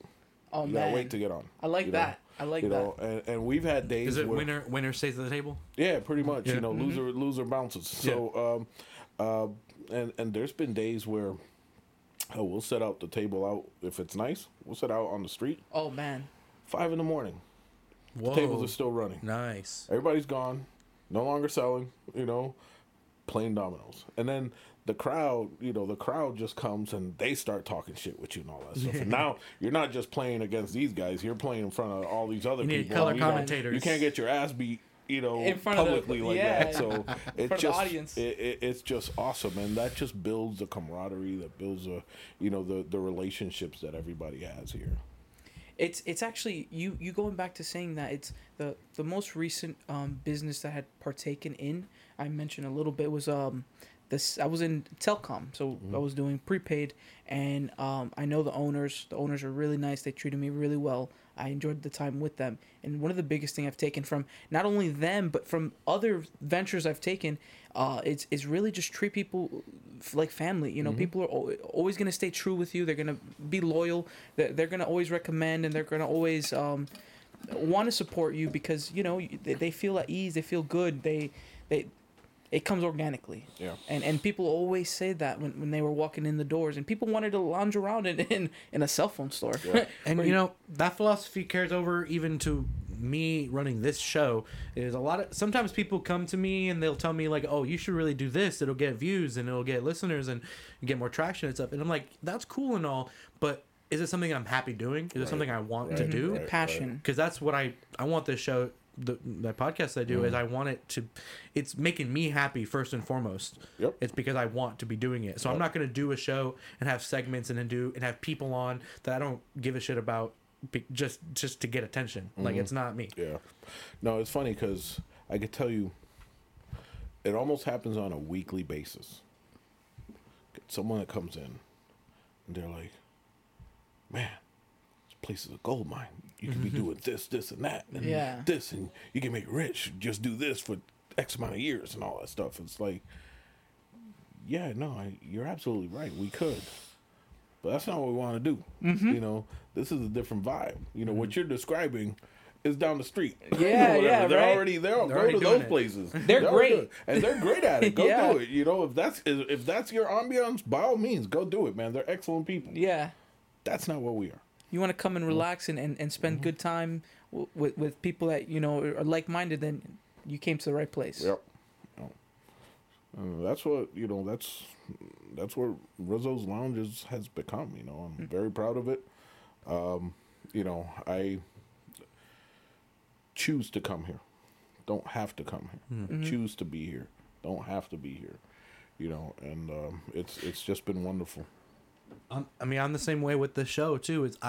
I've never made a dime off of doing this show, and I don't know if I ever will, but that's not the reason I do it. I do it because I enjoy doing it. If anything, I've lost plenty of money doing it because I've had to buy equipment and stuff. When my old mixer broke, I didn't just give up and stop doing a show. I ended up buying a new mixer because I wanted to keep doing it. It was just fun. And another thing is, when you're doing something because you want to and not just for the money, you also get a lot more of that. You emphasize that there's more character to it. It's more personable. It's more like comfortable. Like it's more, I don't want to say unique, but that's not really what I'm going for. More like there's more heart in it in a way. Right. And that's what I enjoy. No, you're absolutely right. And that means you're doing something right. Here's the thing, right? And people notice that. People pick up on that. People do not really understand what it takes to accomplish something, to develop a product or whatever. But they do remember how that product made them feel. Yes. You know, I mean, you could, you know, when I'm talking like You don't need to know. You don't need to see how the sausage is made Yeah. to know that you like how it tastes. Well, I mean, and even like when I, because I'm in, I do a lot of business strategy and all that stuff for my company, and I would find myself referencing a lot because it's more customer service focused, how Disney does things, right? And if you think about it, you think about the millions of dollars that Disney spends in developing their rides. It's a roller coaster. Even whatever. then, the fireworks that they spend. Oh my gosh! And it's every night, no? Yeah, and ensuring not just that roller coaster is entertaining and exciting, but also safe, right? Millions. I wonder just what one. I wonder what Disney's like operational costs day to day is. The person that's waiting in line, all they give a shit about is like, man, I've been on this line 30 minutes. They don't think about all the other stuff, the they little don't. No. details. I've been on this line 30 minutes. So, and the fact that Disney finds ways to expedite, their throughput and keep you entertained while you're waiting in line. Brilliant. Oh, absolutely. Brilliant. I think one of the coolest things I've recently experienced in a theme park, I say recent, but this was a few years ago, I was at a water park. You may have heard of the Volcano Bay. I think one of the most brilliant things that they've come up with, and I'm so excited to see what they do with it, and other amusement parks, is they have this system where you have a bracelet, right? They give it to you in the front door, and you essentially check in to your ride, and then you can wait in the pool or go to whatever, the lazy river, and hang out, and then it alerts you That's 10 cool. minutes before That's it's cool. your time to go. And I just think it's brilliant. And it not only is it brilliant because it keeps people happy, entertained, but then they could be out spending more money. Yeah. While you're waiting on your Instead of line. being stuck in a line. Yeah, you can go It's and brilliant. eat. You can go have drinks. You can go buy merchandise. You're giving them, you're getting money out of them without extorting them. You're giving them an opportunity to spend money, but also be happy doing it. Yeah, they really looked at it and said, how can we improve on this? And they really looked at what is the worst part about it, and they said, waiting that line. So if you think about it, for building on that, if I was to go to like Disney, Universal Studios, whatever, and I could say I can have like an itinerary saying I'm gonna get on this ride at this time, get on this ride at that time, get on this ride at that time. These are my slots, and I don't have to wait no. Think about how much time you're going to be spending in the park. And I would be more prone to saying, you know what, let's go hang out at the bar. Let's go hang out at the restaurant. We're going to go eat at this time frame because I don't have to, that time that I'm waiting in line, I'm actually using for that. And how much more you're able to get, out of me, at your own park.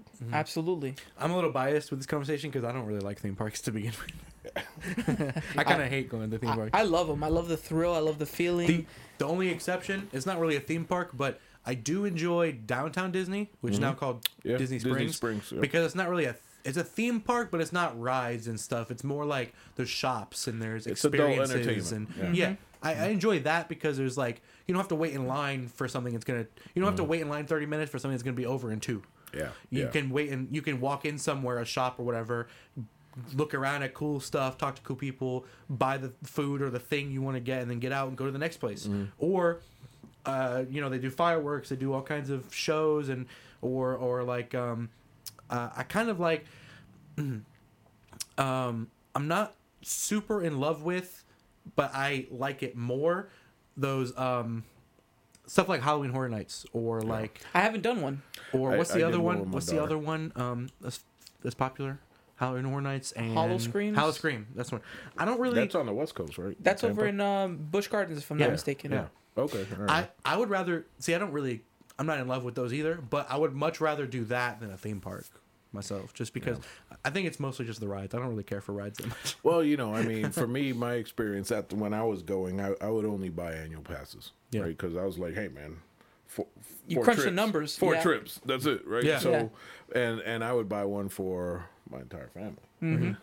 So we would go, and my thing is, because I traveled a lot at the time for my company, right? And I just wanted to spend as much time trying to make my family happy, right? Kids happy, you know, and just having a great time, you know. And I couldn't, hell, I never got, first time I went to Disney was when I took my kids to Disney. First time I went to Universal was when I took my kids to Universal, you know. And so they're, I'm going to say preteen. Yeah. And I'm in my 20s, 30s, whatever. And, you know, this is such a big deal for me. And they're like, man, we'd rather go hang out at McDonald's and go up and down slides and stuff. I'm like, That makes me "Bitch, think of I paid all this money to go hang out at McDonald's? No, we go to... like they say like the quinceañeras and stuff. Yep. A lot of times it's the mom reliving their Yeah. fantasies through the daughter. Yeah. Yeah. So they put so much into it and pressure. I see that happen a lot with like that happens a lot actually when it comes to. I can't think of a great example off the top of my head right now, but I see that happens a lot when it comes to like father son, mother daughter, whatever. Where it's like they're really excited about whatever event it is because they want to relive that memory and give it to their kid too. And sometimes that works out, sometimes it doesn't. Yeah, it's kind of hard. You know, I remember one time having a conversation with my daughter. We were walking together. We were on International Drive in Orlando. And I tell her, man, you're so much like me. She's a teenager. She's like, Dad, I'm nothing like you. And I'm like, hold up, baby. Hold up. I'm like, what makes you different is the fact that I was born at a different time frame than you. My experiences growing up were different than your experiences growing up. So therefore, you can never fully think or act or make decisions the way I do because you don't have those experiences. Just like I can never act, think, or decide the way you do because I didn't have your experiences and, you know, completely ignore mine. That said, if we were to live my experiences, be born when I was born and go through everything the way I went through, you would make decisions the way I do. You would make the same decisions and vice versa. Said, so that's why I say we think alike. Not necessarily that we're the same people. And when I explained that to her, it's like, well, that makes a lot of sense, you know. Yeah. But, you know, at that time, it actually, I don't want to say startled, but caught me by surprise because I wasn't expecting her to say that. But I had to break it down that way because, you know, we live, and I don't want to get preachy, but we go through our own hardships. No. We're at the end of the show, so definitely get preachy because if people have listened to this long, all the way to the end, that they deserve a little bit of wisdom and a little bit of preachiness from you. Go ahead. That. So you got the mic. You know, we lived through certain hardships growing up, and our parents, you know, make decisions in our best interest, which we don't understand and we don't always agree, but it's based on their experiences, and that just continues a cycle. And you know, but the reality is, you got to let people make their own mistakes. You got to let them be successful on their own terms, fail on their own terms. And when parents do that, when they become protective, when they try to shelter their kids, you know, you accidentally push them the opposite way sometimes. well, but not just that, but they're doing it out of love, but in turn they're actually You're hurting them. hurting them. Yeah. It's a detriment. You know, and I have a friend that he and I are very close, and he, you know, he was born and raised in India. Came to the United States in his early 20s with nothing. Built an empire, you know. I love those stories. Built an empire. Never forgot where he came from, right? So he has those, you know, gritty, old school, very frugal mentality. Appreciates everything. And he has these kids that he has so much love for them. And he gives them whatever they want, lets them do whatever they want. I said, they don't appreciate that. They didn't have to go through what you went through. I said, just because you're giving them a better life doesn't mean you're making them a better person. That's one of the things I really admired about my mother. The way she raised me is something that she told me when I decided I didn't want to go to college. Is she wanted to raise me in such a way where I wasn't doing all the things she wanted me to do, being the same exact person she wants me to be, but at least I had options. Mm-hmm. I had choice and I had room to make my own choice. Mm-hmm. And that's one of the things I really admired about and that's that very, way. You know, and having room to make mistakes, because I've definitely made enough mistakes. That is extremely hard as a parent to be able to, you know, allow your child to make mistakes, because you don't want to see your kids suffer. You don't want to see them in pain. Yeah. You feel like you failed as a parent if you're causing them any discomfort, you know. But in reality, you're hardening them, you know, or giving them the resolve that they need to get through life, to survive once you're no longer around. Yeah, you know? Learning and living is all about going through those experiences and figuring out what works for you, what doesn't, what's right and what's wrong. I really like that. Going back a little, Shaq had a moment, and he was having a conversation with his kids, and I think you might have told me this. And they were like, he told them, he's like, "Hey guys, I want to let you know, you guys are not rich. I'm rich.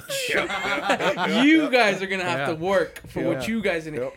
My money is my money." No, absolutely. He's like, "I'll make sure you guys are good and have options, but you guys are not the rich ones. You know, I'm rich." It's funny that you say that, because when my son went to UCF, right, and he was, you know, lived off campus, got a place with his buddies, and I told him, yeah, when I'm in Orlando on business, I'll come see you. He's like, "Well, you know, I don't want you hanging out with me." I'm like, "Bro, you conceded. I ain't coming to hang out with you. I got my own money. I'm coming to hang out with my friends. Yeah, you're just a bonus." It's like I'm coming up there so you can watch me eat steak while you eating ramen noodles, bro. Hey. Ramen noodles, add some steak to the ramen noodles, pretty good. Absolutely. One time I did that with lamb, actually. Fantastic. You never brought up what happened today. Oh, man. Oh, yeah. You know what? I never got to that story. By the way, I'm going to say something. Yeah. Fantastic job, guys. This is my first time ever doing it. I came in here with an open mind and did not know what to expect, and I have actually enjoyed every minute of this. So I very much appreciate that. Well, at the end of the day, we look at it as a conversation.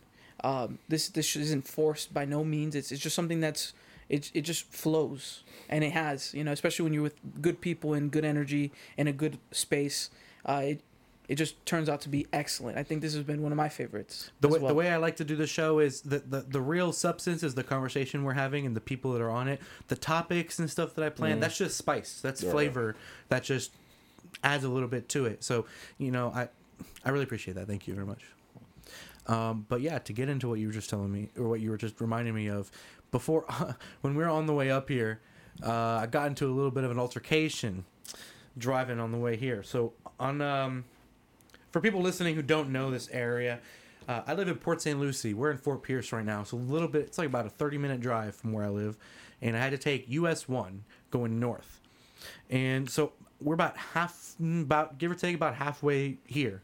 I'm pumped a little bit because I'm excited for this show, to do a podcast with people who've never done it, new people, interesting topics. I had this whole thing planned out. Well, like I said, I had the spices lined up. We're driving through an intersection. I'm going the speed limit. I'm not high. I'm not drunk. I'm completely sober. I'm going the speed limit. There's a guy on like a little moped scooter type thing in the median, in the road in front of the median at the intersection. So he's just stopped there. I don't know what he's doing, but I have a green light, so I'm just going. I'm ignoring. It looked like he was waiting for his opportunity to cross. That's what it looked like. It looked like he was waiting for an opportunity for traffic to give him a clearing to go. Like he was going to turn onto the same road and go the same direction as us. But I get to the intersection. I'm just going, and he starts pulling out. He just starts going. So there's traffic next to me, so I'm not going to like swerve and go around him, because the most dangerous maneuver to do really is to swerve. So I just slam on my brakes real hard and lay on the horn, and it wasn't enough. I didn't slow down in time. It was just not, well, it wasn't my fault. You did slow down significantly. I slowed down significantly. I was going at least 50. And I think the speed limit there is 50. I was going at least 50. 45, 50. Well, you know, 5 over is reasonable. Allegedly. So I was going at least 50, and yeah, I didn't hit him full force, thankfully, but I hit him. Dude was so I'm going, and I'm at the line, basically at the line of where the intersection starts, like the square. As I'm getting to that line, he's pulling out, and I'm going 50, so I don't have enough time to come to a complete stop. I'm laying on my brakes and on the horn, and he gets to the point where he's like almost directly parallel direction, but right in front of me, like facing the same way. So I ended up hitting the back of his scooter. Chunks of his scooter just kind of like fly onto the street, and he flops into the ground, and is like, he does like a tumble. I don't believe I made any contact with his body. Like, I don't think I hit his leg or anything like that. But we hit the scooter. He tumbles. He falls. Thank God I had multiple people who saw what happened. There was people in traffic who pulled over who saw exactly what happened. Somebody came out of a store, I think, who saw exactly what happened. They even yelled to me, and they're like, I saw that. I was witness. And I'm like, thank you, because this dude was drunk. You could tell he was off that Henny or something. I don't know what he was sipping on. Could you tell what kind of bottle he had? I don't know. It looked like some off-brand whiskey or something, it was something strong. Because, and it was a little bit comedic because a dude on the side of the road comes running up, and he's like helping the guy. The guy basically he tumbles in a little bit, but he pretty much gets right back up after maybe 15 seconds or something. And all his shit that's he's traveling with is all over the ground. And homie comes up and is like helping him get up, asking, "Are you okay?" Helping him grab his stuff. And he has a bottle of liquor that just starts rolling. And then he literally goes, the drunk dude, the guy I hit, he's literally like, "Whose is that?" Trying to play stupid. And then dude is like, "That's yours, motherfucker." Like, I smell it in your breath. he literally, yeah. So, another lady who was on the opposite side of the street. I'm in the left lane. Lady in the going the opposite direction in the left lane on that side, who's at the turn lane. It's like, yeah, that guy almost got hit a first time before you got here, doing the same thing. And then the people on the in traffic driving alongside me on my right side, they witnessed what happened, so they pull over.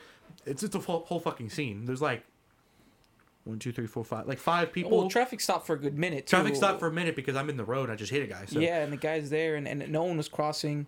We were trying to make sure he was safe, first and foremost. First and foremost, yeah. I was like, "Are you dead? Are you cool? Are you injured? Are you broke? Anything broken? What?"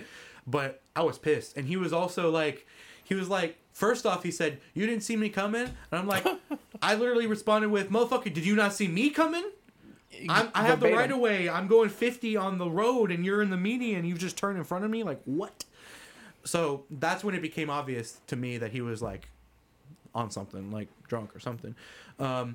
And he comes over. So I call the police. I call 911. They're like, "Oh, are you on this street?" And they're like, because 1 or 2 other people had already called right before I called, so they already kind of knew what was up. As I'm getting back in my car to get off the road so traffic can resume, dude comes over to my window, and he gives me a fist bump, and he's like, he said, no, he goes, did you hit me? He literally was like, "Did you hit me?" Oh my God. And then he's like, and I'm like, "Yeah, motherfucker." And he's like, "Oh, it's all good, bro. We're good. We'll just." And what did he say exactly? He's like, "We're good, man." And he tries to fist bump you. And I'm like, "No, it's not good, actually. No, it's not." Here's a coupon, We're good. We'll call it even. You want the rest of this liquor? Man, this is expired. What do you mean? Nah, but so then we get over, and police had really quick response time too. They were there quick. I want to say it was less than 10 minutes. We weren't too far from the station. Yeah, we were pretty close. But then even ambulance and a fire truck came too. They were there quick. They gave him a quick evaluation, make sure he was cool. injury wise. He had like a little gash on his eyebrow, and when he came to the window, to me, he was bleeding from his nose and his like eyebrow or something. So he took a decent like tumble on the road. Thankfully I had minimal damage on my car. Like I had basically You got a little paint. I had a little paint. I could show you after when we go outside. There's a little bit of a dent from where it hit the metal of his thing, but most of it was just paint getting peeled, chipped a little bit. Really not worth calling my insurance about. So I'm probably not gonna. They'll know. They'll find out. They'll find out from his end, most likely. Assuming he's got insurance. Assuming. Yeah. So that happened, and that was like. I feel like I handled the situation well, like because I'd never been in that type of accident before. Hitting a motorist on a bike, it's scary. And I'm really cautious of no motorcycle helmet, people. Nothing. Shorts. The guy had a look to him. You know when something's not right. The guy wasn't all the way there. Yeah. And he was obviously drinking, Yeah. And he was like really struggling with the bike too a little bit. Like when he was on the side, when we were like before the impact, he looked like it looked. I'm trying to think back to right before, because I was paying attention enough to see him there, but not enough to like evaluate what I thought of the man just by looking at him.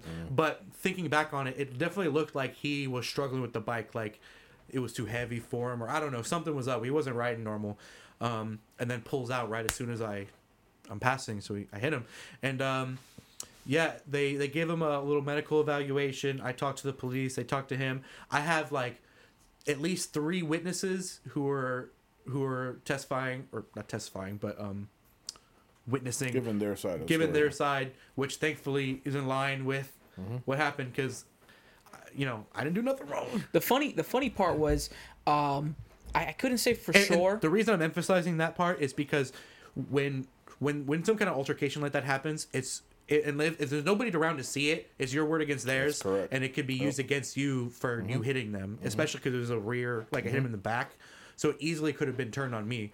But thankfully, at an intersection where there's cameras, and I had at least 3 people who were able to say like, "Oh yeah, this dude was crazy." If he had alcohol on his breath, a bottle pop out, that doesn't. I was actually gonna get to that. The bottle had the best comedic timing. I want to say that not only was the bottle out in the middle of the street, he picked it up, put it back into his moped, and then when he was moving over to the parking lot, I don't know if he was trying to ditch the bottle. He definitely dropped the moped again. He was struggling with it. He was the bottle was back on the street again. It was back on the street. Someone said, "Oh, I think he tried ditching it," and it was literally a few feet away from him. It's not like it's pretty obvious.